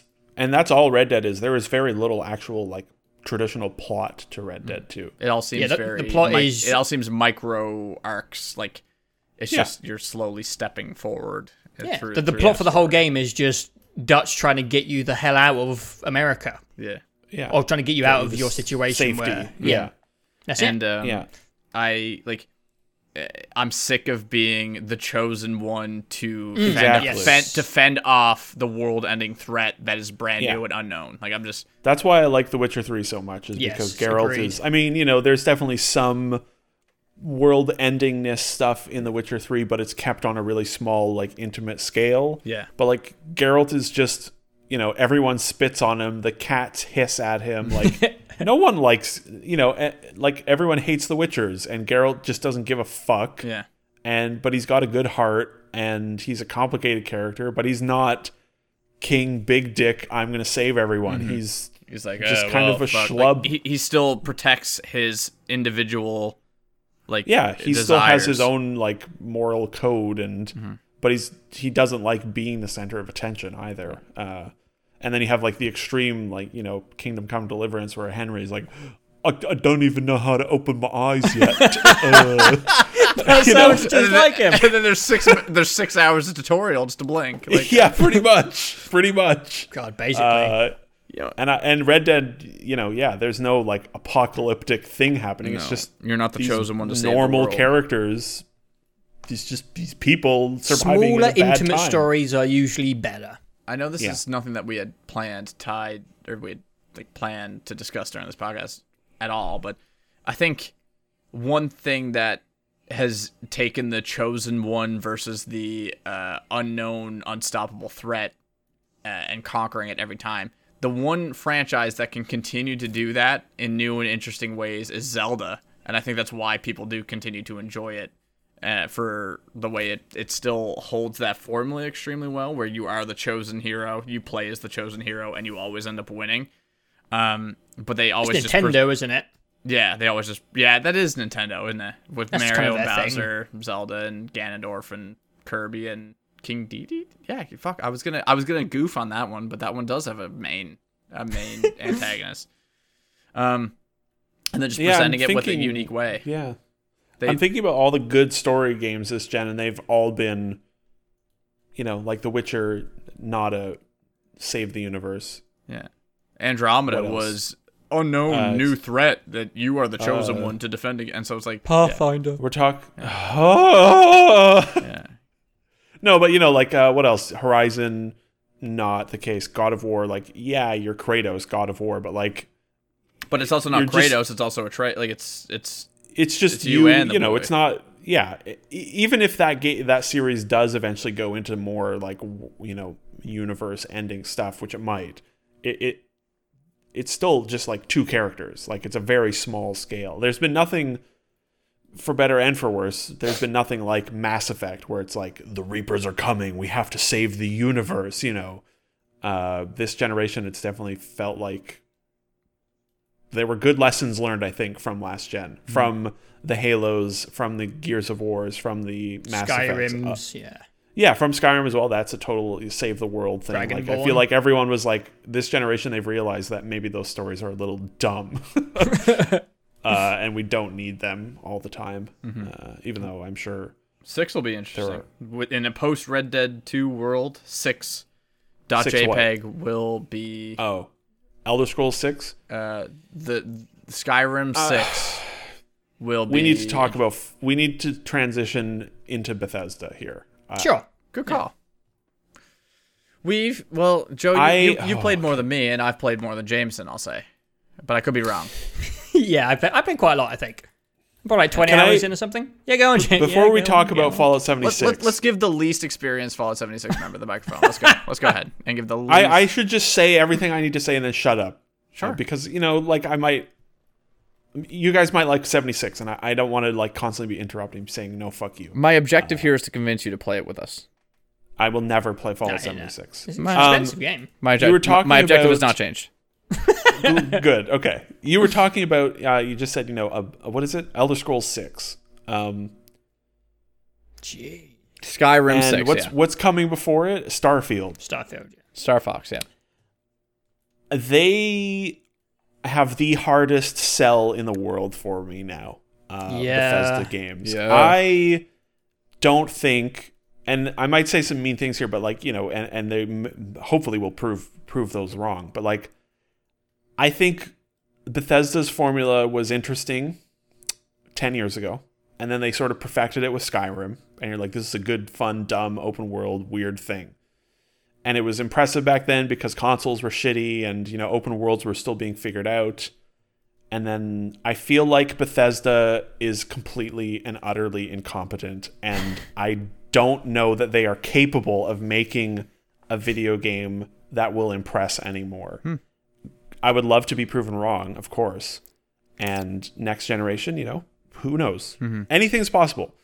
But after things like Witcher, Horizon, Red Dead, even smaller scale things, God of War, stuff like that. Games have stepped the fuck up this generation. Yeah. Right? And you will expect them to continue to step up as we go into next generation with Cyberpunk, with Ghost of Tsushima, things like that, What Bethesda's making is not acceptable anymore, I think. And they have so much work ahead of them for selling me personally on Starfield or Elder Scrolls 6 because I'm done. I'm not interested in their products right now. I totally get that. I totally understand that perspective because what you're saying is, and as you were saying, I can totally agree. The steps they've taken between their games have been less innovative than other open world game developers. alarmingly so. Extreme. They have a lot of money to work with. Right? Ton. Like Skyrim is still making money. Fallout 4 sold 12 million copies on day one. Yeah. Like, so it's like they've taken their formula and have applied it. They bounce between Fallout and Elder Scrolls and Fallout and Elder Scrolls. They've made the least defining innovations between their releases. And if anything, I would say they've stepped back. Like Fallout 4 felt like a step back. It's just a graphical fidelity because it seemed like Skyrim and Fallout 3, like Skyrim was a little bit above Fallout 3, but they were both very much in the same family of like if you looked at the two of them, you'd be like, yeah, these are the same. Like if you looked at both of them now in 2018, you'd be like pretty much the exact same, like peer to peer, same. Yeah, they would be beside each other. Fallout 4, I think, took a graphical step forward, but in content diversity and innovation, it definitely just stayed the same. Like, visuals are whatever, you know? Like, if the game is good enough, it doesn't really matter. But, like, the way they reduced the, the writing and, like, the dialogue choices for Fallout 4 they certainly garbage. narrowed them down, for sure. Yeah, and, like, the way the factions intermingled were not interesting. And then on top of that, like, it felt like they were making more or less the same game as Fallout 3. What was that? 7 years later. And it was just as much of a technical mess, in terms of bugs and performance and visuals. And then so that I'll just say my 76 thoughts and shut up. Yeah. Can I just snip one quick thing in first? Yes. You had mentioned too, you touched on the fact that or I guess I had to cultivate this idea based on what you had said, but Bethesda seems like a studio that needs next-gen innovation to further their games more than any other studio, which is not good at all. That they are depending on the hardware manufacturers to develop better tech, and then that's their excuse to making their next step forward. You look at a game... Go ahead. I don't know. Like, yeah, the tech jump from 360 to Xbox, whatever, PS4 was more than substantial. Yeah, and Fallout 4 is arguably a lesser game than Fallout 3 and New Vegas, but graphically better. I think. But who cares about graphics? I agree. Who cares? I think but their priorities not that much graphically better either. I think their priorities are in the wrong place. I think they think that they have the perfect. I don't know what their priorities are, and I think I think that they think that their graphics need to be better. That's the only thing they have to work on now is their graphics, because I think they think that's like, oh, Skyrim sold a ton, Fallout 3 sold a ton. Those games are perfect. We just need to make our games look better versus innovating narratively. Like, and then so that's what they problematic. Yeah. And that's what they did before. What you're saying is they need to work on everything, but because of the reception of Fallout 76 and everyone's saying it's a hideous game, which it is, shockingly so. Yeah. You're saying that in the future they might just make Starfield look like a pretty version of what they're doing right now. Yeah. That would be disappointing, let's say. Yeah. And they're the studio that would do that, because it seems like every game they've made has been needle is barely moved the needle in innovation compared to the last game. Yeah. Starfield's going to be interesting because I still don't really understand how 76 looks as bad as it does. Like, I don't care about graphics. I don't. But it's confusingly behind everyone else. Like, what were you doing for 4 years? Yeah. We've said it many times this year. Like, video games look unbelievably good right now. Yeah. And obviously, like graphics, whatever. Like, it helps when a game looks great. Obviously, it's a bonus. But like, if you're giving it up for something, it better be noticeable. Sure. Yeah. Exactly. Like, if the compromise was the environments are fully destructible in ways you've never seen, or we have this insane clockwork world with you can kill anyone, like the things they were doing a long time ago, where it was like, oh, you're letting us break your game and or be weird with your game, and that's why these other areas are compromised. Like, that might have made sense. But Fallout 76, man, I have never been so quickly turned off of a game, I think, except for maybe something like, The Last Guardian, which was just like literally unplayable because it was so bad. I was just falling asleep like 20 minutes into my playtime with 76. And, yes, it's hideous. Like, it is profoundly, shockingly ugly. But, whatever. I can get over that. I get into it, and the thing with 76 to me is like, I don't know what that game is, and I don't know who it's for, because what I played, at least, I only played about 5 hours. I cannot imagine any reason to play it with human beings, because you have all this story stuff with the tapes that's playing the whole time, nonstop, yakking on and on and on while you're trying to talk to your friends you're playing with.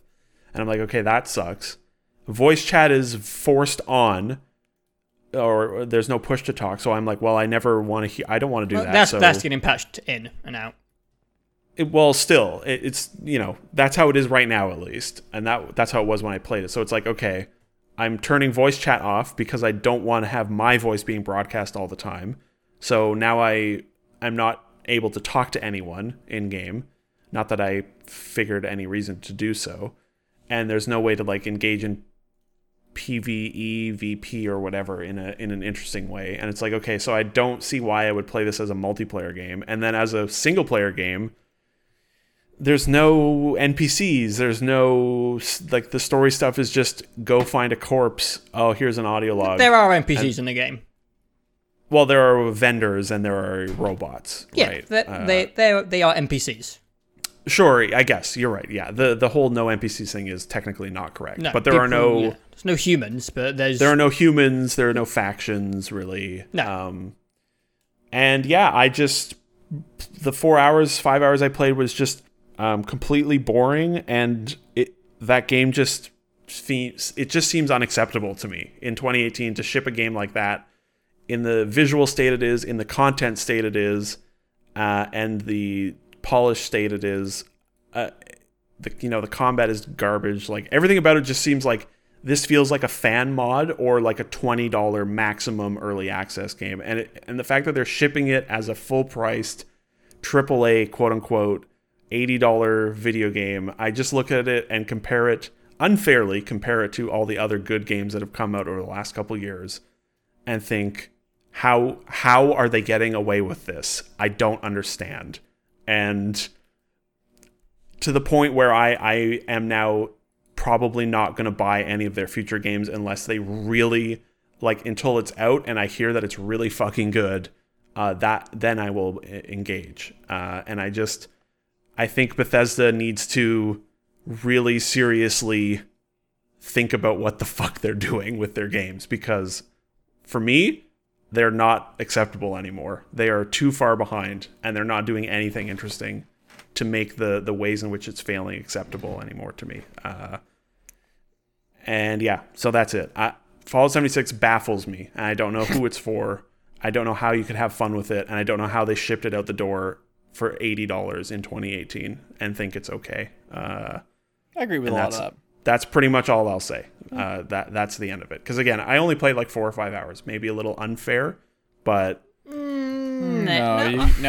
you've seen enough. Well, I definitely think it really gets better as you go along. But I definitely agree that it is unacceptable, the standard that it's at. I don't really like the ideology of developers when they're like, we're just going to release it and then we'll just make it as we go and we'll go by player feedback, or you can find your own fun. I'm like, that fuck ideology off. is fine if it's an early access title for a lower price. Maybe, but I just don't like the attitude in general. You're the game developers, make the game. It's not our jobs. There's listening to player feedback and putting in tweaks, but the game's broken, it doesn't work, we're going to release it and we'll fix it as we go along. It's like, fuck off. People are paying for these games. They're expensive. It's like disrespectful to consumers. $60 is like a lot of money to some people. Don't be assholes about it. Even though it's a lot of money to me. Fallout 76 is an objectively bad game that I'm kind of enjoying. Yeah, that's fair. I kind of like it. You're part of the problem, Joe. I am. I think it's because But yeah, I think go on, Ben. I think Sea of Thieves has spoiled us now in this cooperative multiplayer experience. I think now we if Sea of Thieves never came out, this cooperative Fallout I don't think would feed. Oh man, actually I would have hated this as much. Sea of Thieves has compelling things in it. It looks amazing. Yeah. It's got tremendous charm and personality, and the PvP aspects of it can be really exciting. Yeah. I suddenly have my thought as I was saying it out loud split off into two very different directions, and I agreed with both of them, which was a real struggle right there. Like, Sea of Thieves shouldn't be a full-price game. No. Definitely. No. But I think there are many compelling things about it, whereas 76, what I played, there was just nothing there for me. Well, I find it interesting because the basic core of the game is just more Fallout. Yeah. Which maybe is a problem as well for me. Maybe it's not a big Fallout fan. It's a worse Fallout because there is no choice. You're given a linear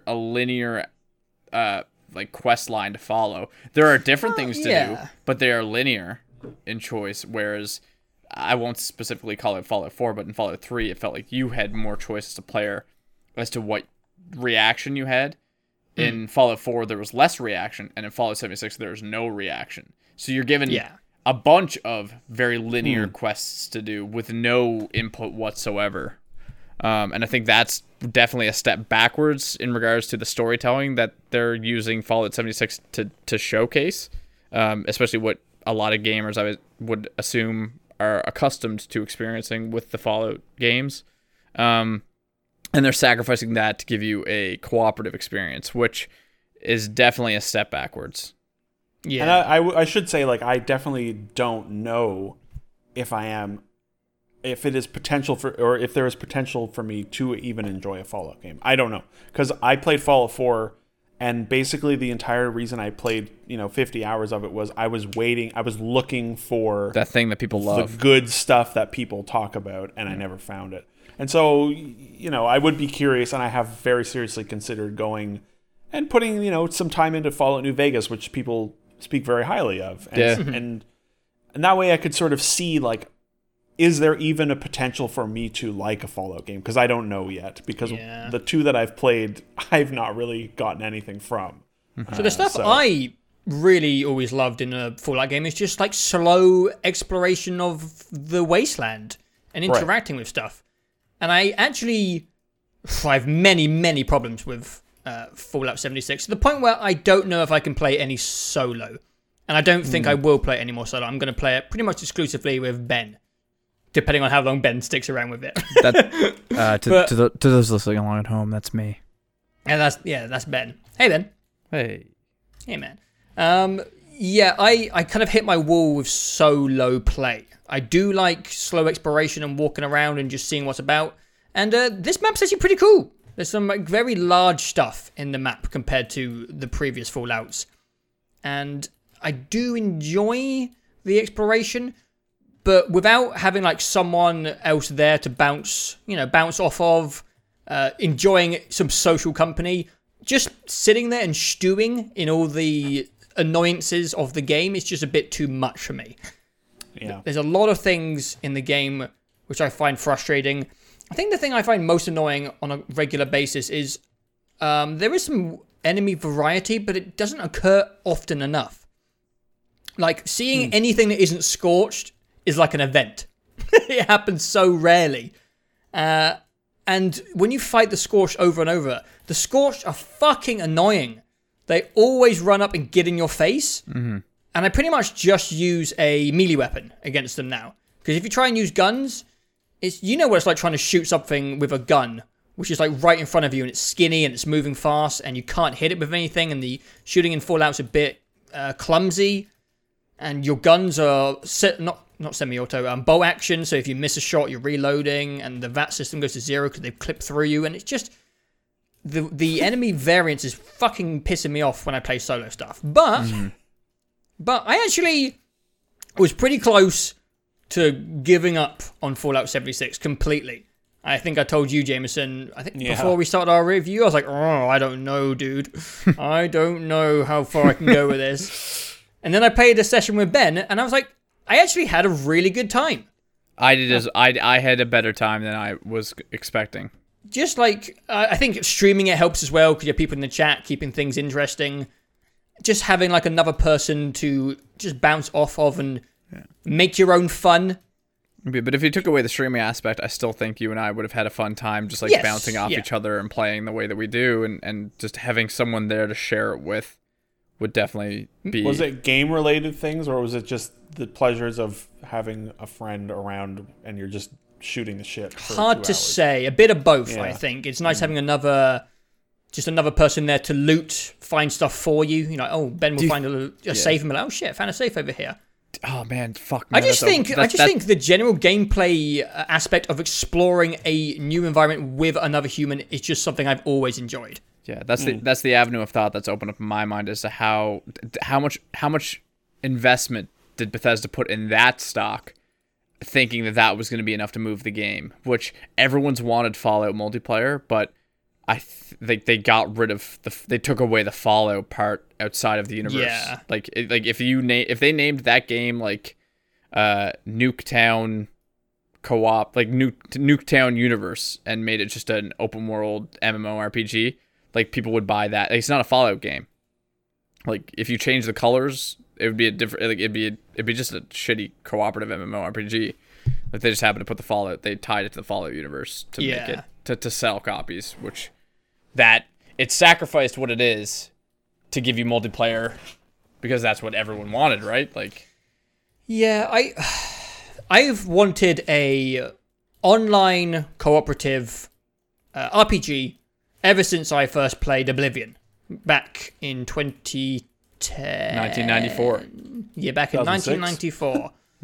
And I was like, I can't wait to eventually I get to play one of these with other people. And like part of that novelty is really enjoyable for me. But I think the technological level that this game has come out at is kind of insulting and confusing. It feels like, imagine if Apple released the next iPhone, but the processor and the screen were worse. And they didn't say anything about it. They didn't address it. They just launched it. If it was like an iPhone 4 processor. Yeah, and everyone be like, but why is it worse? And they just didn't say anything. They're just like, oh, we're going to keep supporting it and we're going to keep making the phone better. It's like, yeah, but why is it... Why? Like, it's to that point where you're not like, graphics don't matter. It's like, it's actually confusing how far behind it is. Yeah, that's the thing to me that's so sorry to interrupt, if you were to download Unity or the CryEngine, you could make a better indie game that looked better than this in an hour. You could just like make a small island in an ocean, you know, brush it in, add some trees that come with the engine, launch it. Turn on the lighting. Yeah, it would look better than Fallout 76. Like, why is your engine such dog shit? Yeah, like, you know, they have a lot of money. They have a lot of resources now because they've like amalgamated a bunch of other studios and now are all part of like the Bethesda game studio family. They've got 3 studios now. They've got lots of money. They presumably have some talented people there. And like, yeah, video games have gotten like really good this generation, especially over the last 2 or 3 years. There's like a scale and quality and consistency to like every part of a game now. But it's not just comparing it to other games. Just technology progresses forward. That's how it works. Well, yeah. You know? Yeah. And I know it is like, it's kind of cruel and unfair to compare something like Fallout 76 to fucking Red Dead. But like, you know, when a game comes out, your expectations raise when the game raises them, regardless, for all games. And it's just, yeah, Fallout 76 and Fallout 4 to a similar extent, you know, Fallout 4 was less frustrating because it was only 2015 when it came out.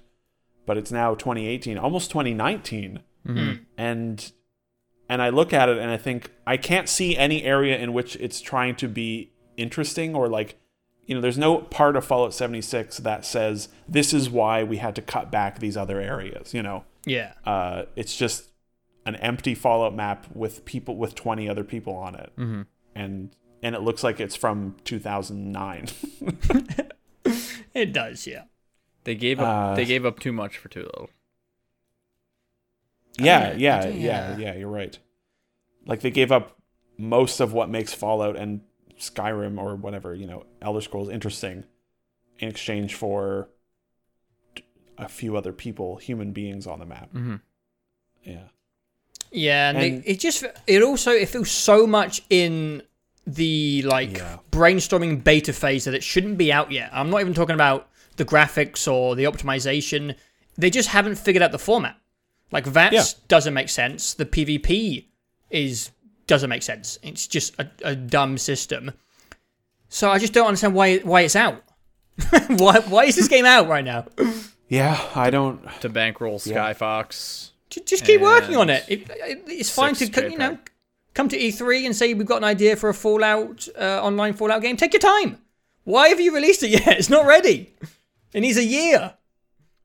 Fiscal 2018, baby.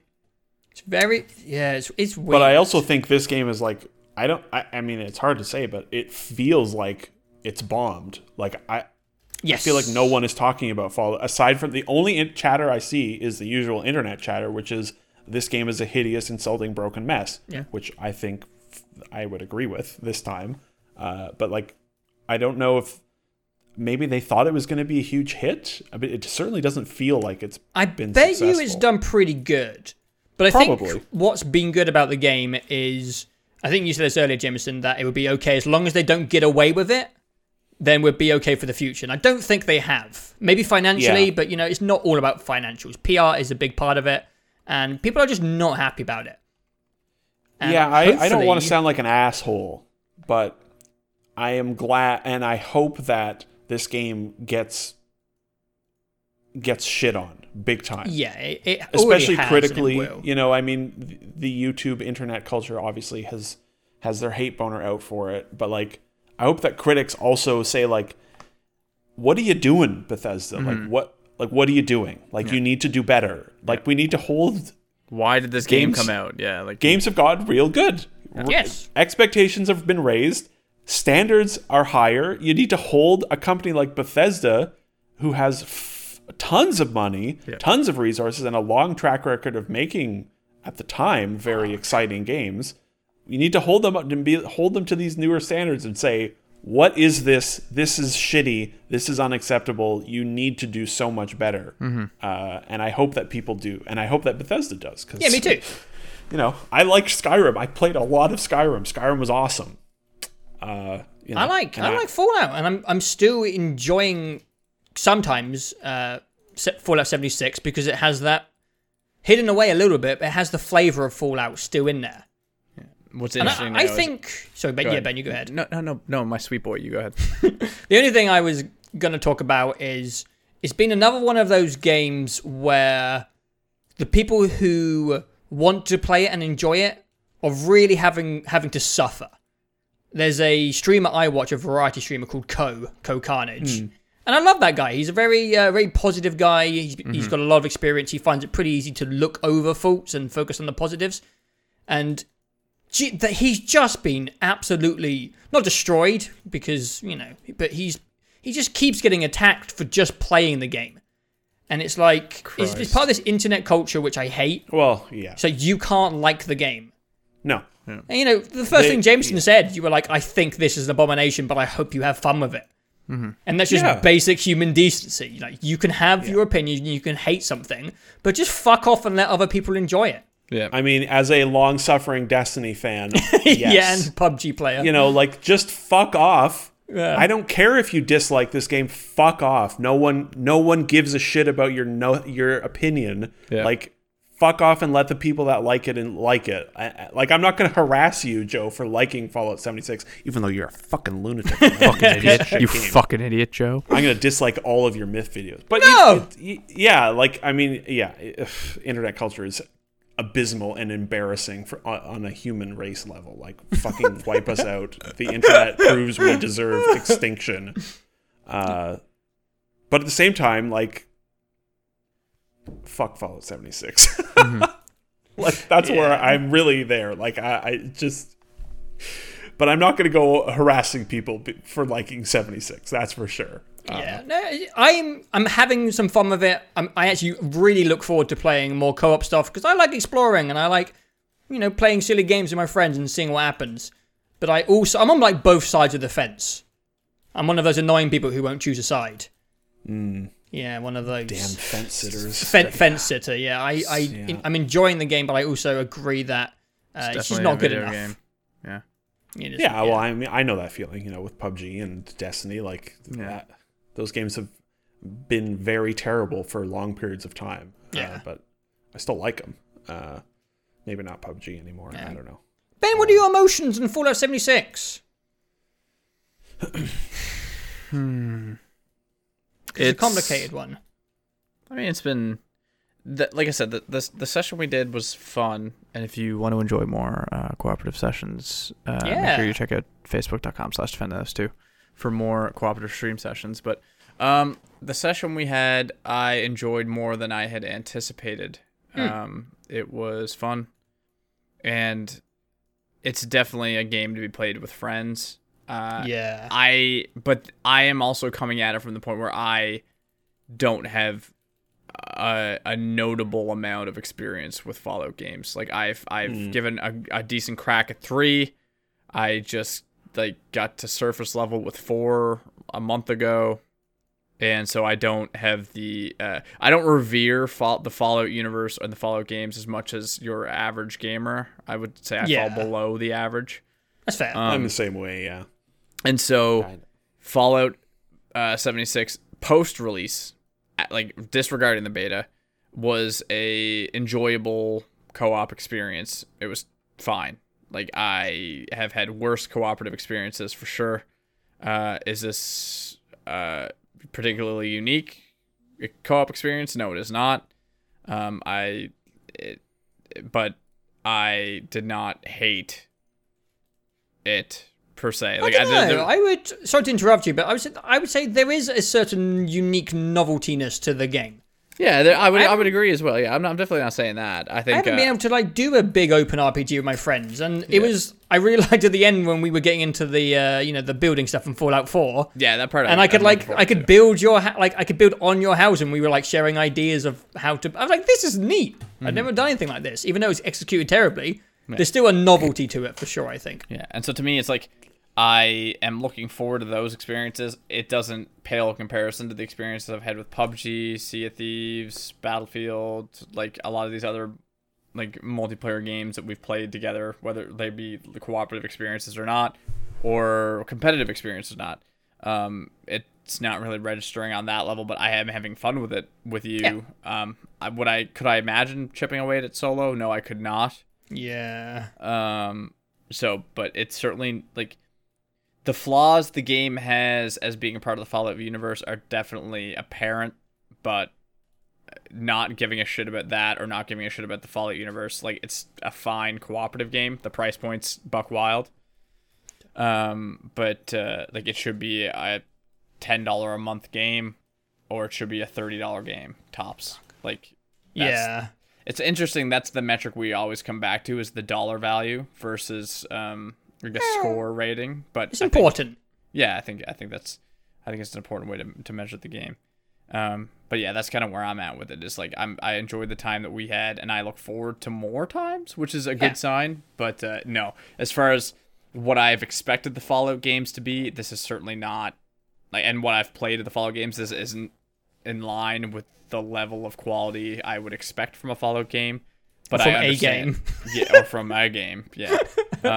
It's on par with the amount of storytelling that Sea of Thieves has, because Sea of Thieves has little to no storytelling, but Fallout has an exuberant amount of shitty storytelling that is totally uninspired and uncooperative. Should I just start talking, reading off of a page while to emulate the experience of the story going on in Fallout? Please no.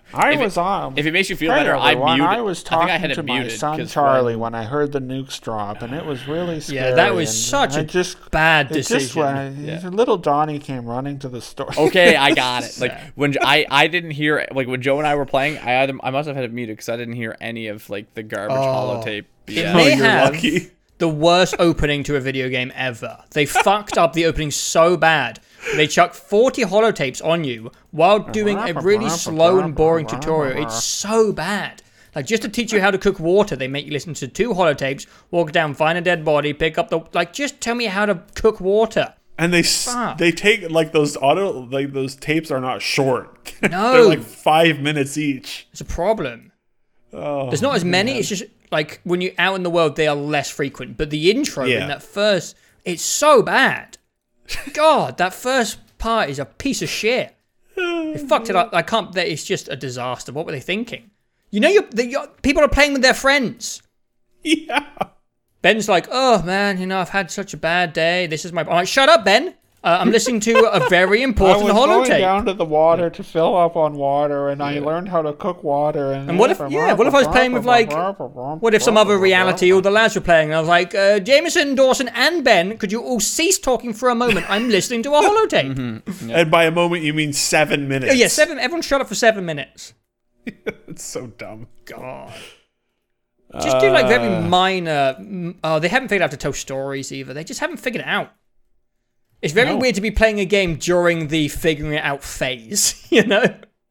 I didn't think it would be as bad as it was. You know, when they put out that letter, and they're like, hey, guys, there's going to be spectacular bugs, and you're going to help us figure out what the game is. Yeah, we're all friends. Kumbaya, motherfuckers. I'm like, oh, this is going to be I don't know about this. And then it was worse than I thought it would be. Yeah, to be honest, the game works. I haven't had any crashes. I think it's pretty easy to... connect with friends, and the game, I mean, my rig, you know, I don't want to talk about it, but the game's always run pretty well for me. It's not really I would hope so. Yeah, on your 960, i7 4790K, 8 gigs of RAM. Yeah, we got it, Joe. I would hope that game was running okay. Yes. Now it's a solid 60. Like, the gunplay feels better. The enemies aren't scuttling around like fucking fast bugs. It works fine right now. It's just not finished by a year. And it's at the level of production that I was... It's never... It's too late. Like, it's never going to be a good game. Like, it's going to be what... No. I kind of feel that way about Sea of Thieves now as well. Like they'll layer on to the incompletion that it is, and it will continue we'll have to see. We have to see. I think saying it can't be a good game is a bit harsh. I think saying it's never going to be something really fantastic. There's stuff to enjoy about it now, but I wouldn't say it's necessarily. I will say that game. I don't think I will ever play Fallout 76 again. Oh yeah. No matter what they add, you know, because the core movement and gameplay, gunplay, stuff like that, it's just not good feeling anymore. Yeah, and I guess not 2008. And I guess what I mean currently is that the aspects that I enjoy about the game, I don't think make it a good game. I enjoy aspects of it, but I don't think it's a good game. Yeah. That's fair.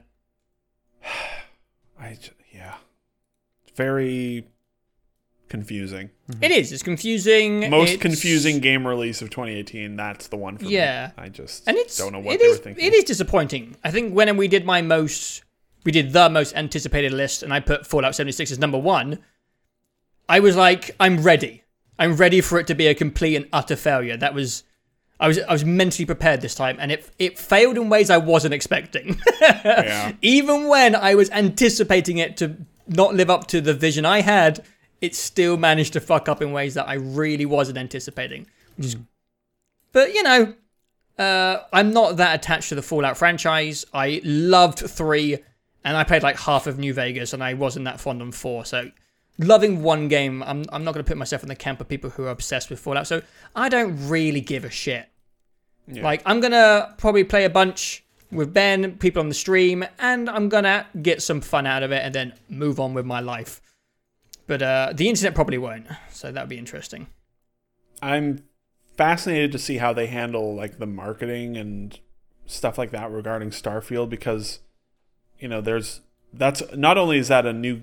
It's not Fallout or Elder Scrolls, basically. You know, it's not only is it the next game after Fallout 76 and Fallout 4, it's not one of the big staples, and so it's a new IP, new world, and they have to hopefully recuperate a little bit from the bad press of Fallout 76. So it's like, how do they how do they do that is going to be really fascinating to me. I mean, if they show Starfield and it's like, you know, dude gets out of his ship and then talks to a guy and it, like, the camera does the like zoom in on their face like they've done in all their games, and it just looks exactly like Fallout but in space, then it's like, uh-oh.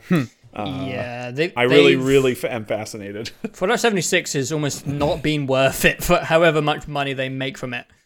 Customer trust is a hard thing to earn and to keep.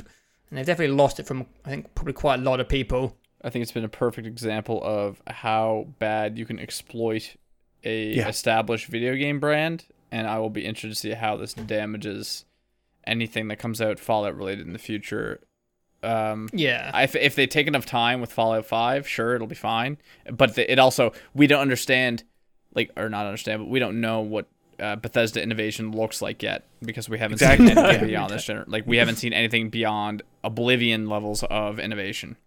Oblivion was like the last one, really, right? Like Skyrim was basically just, hey, we got it, we've ironed it all down now. Which is the formula that Rockstar uses, I find, too, where it's like the 1-2 punch. Like GTA is like, hey, we're introducing all this open world and the levels of depth that it can go in, and then Red Dead 2 is like, we're gonna take that and do it just a little bit further. And so it's like Fallout and Skyrim is like, Fallout is where we introduce these concepts, and then it's like Elder Scrolls is where they introduce the concepts. Yeah, I mean they go further. They've been doing going back to like before Morrowind. But the levels of innovation have been much more minute compared to those that Rockstar takes with their 1-2 punch. I find, in my opinion. I think you're right, very much right. Oblivion and what does Skyrim Bethesda and innovation look like? God, they were so good. Yeah. They were like ahead of everything at the time. Because they were so ahead of the time. Yeah, that's the thing. When it was hard to be unique, they had innovation.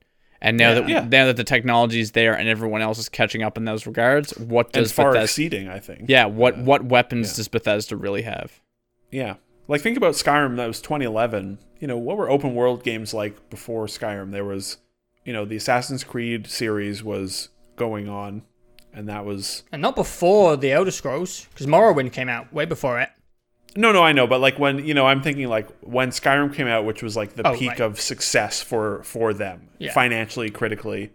And Skyrim was still really impressive because it was this big, sprawling open world with lots of like weird AI interactions, you know, like the dragon fighting the giant and the mammoth. Like, that is still cool. And there was nothing else. Games were still not really, really huge. No. When Skyrim came out, in terms of like the world they were building. And now, what does Bethesda innovation look like is a very good question, Ben, and I'm fascinated to see the answer to it, if we see an answer to it. Yeah, I am pessimistic because just because of what we haven't seen from them, like just because of how small scale the innovation really has been over the last years outside of graphical fidelity, the experience has remained relatively untouched in the in the scope of their open world storytelling. Yeah.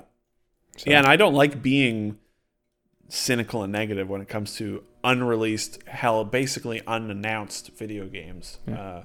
You know, I want the best from all of them, of course, especially when you say, hey, it's a big space opera RPG. I'm like, whoa. We literally haven't had one of those this generation.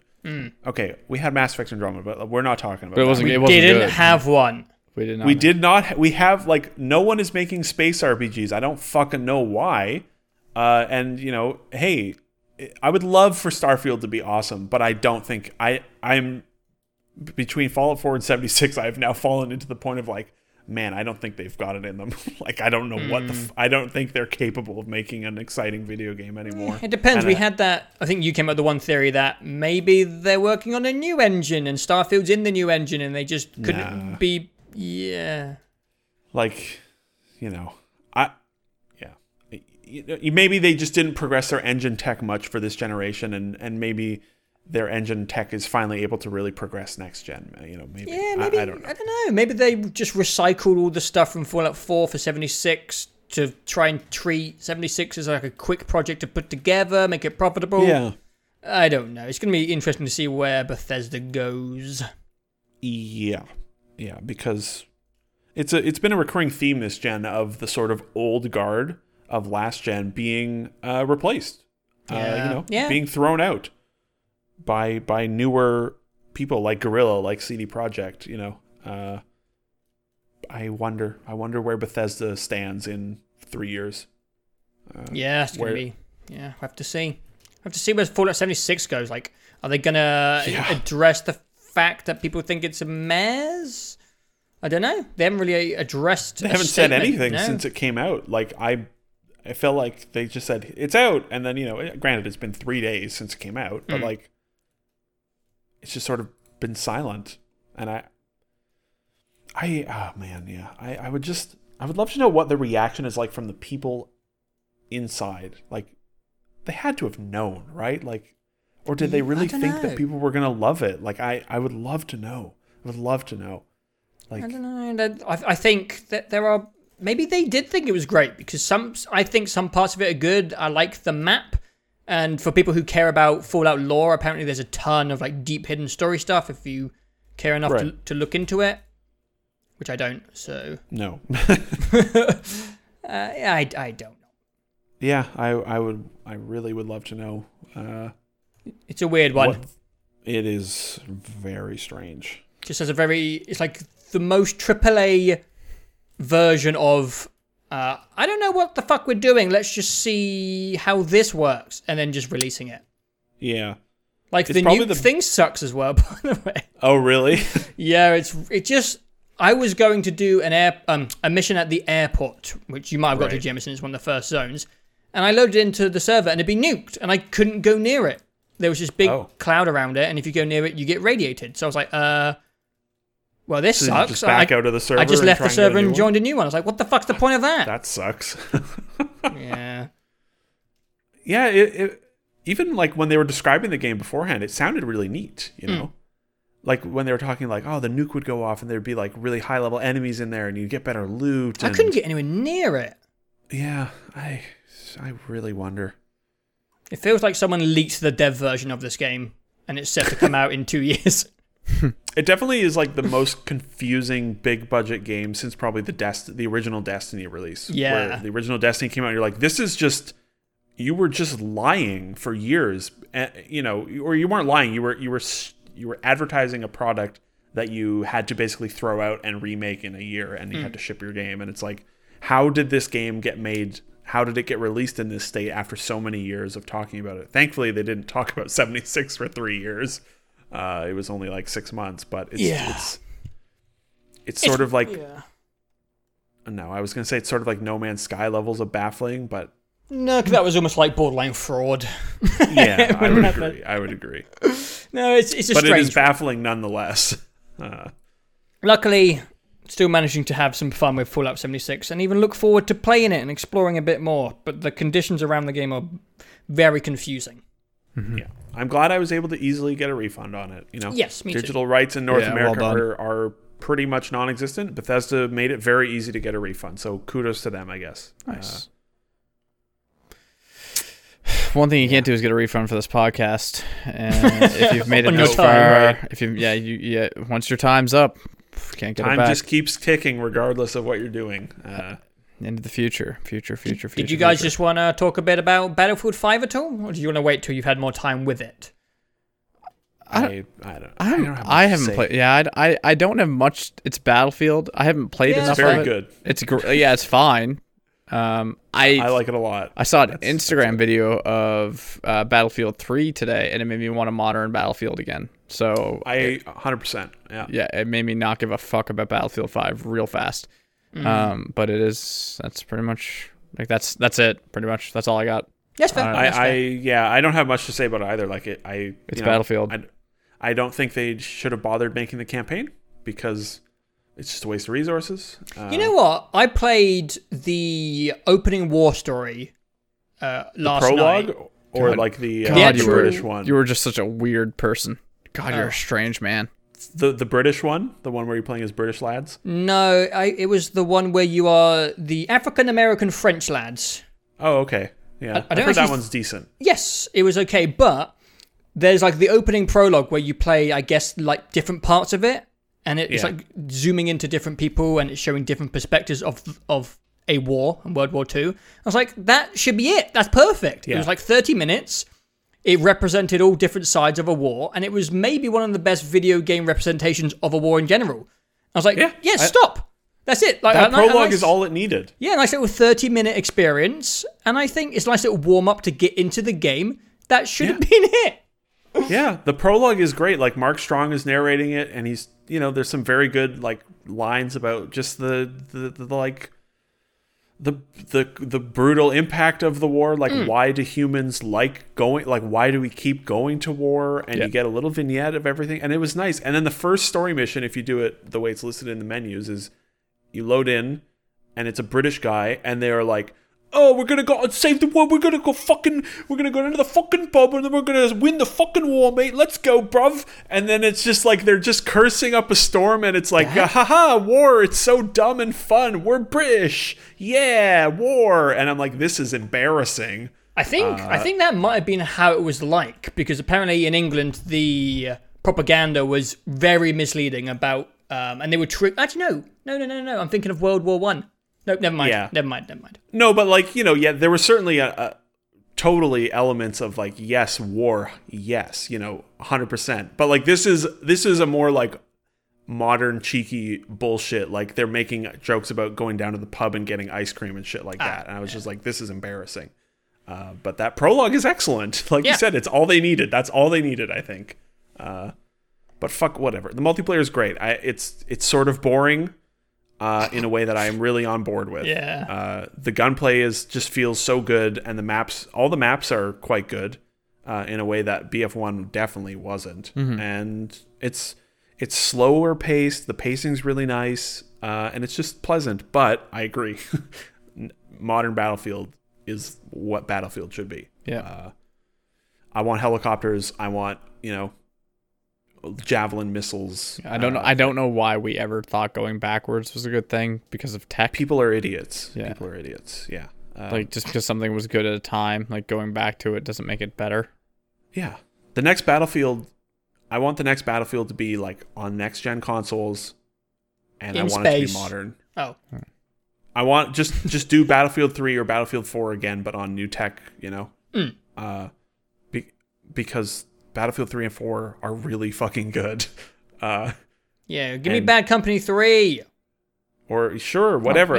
Bring it modern again. Like, World War II certainly is better in terms of tech for a video game than World War I, which I think was a big mistake. Because BF1 is a snooze fest. But I want helicopters. I want buildings falling over from Levolution 2.0. And I want a giant, missile command ship to crash into the beach. And like, fuck, BF4 was so good. It was so cool. Yeah. World War II, Vietnam is maybe the oldest I would say you could go to, because that has helicopters. And I think it sounds dumb, but like the helicopters are quintessential to me for Battlefield. They are a core part of that game, and the goofiness that can come from that game.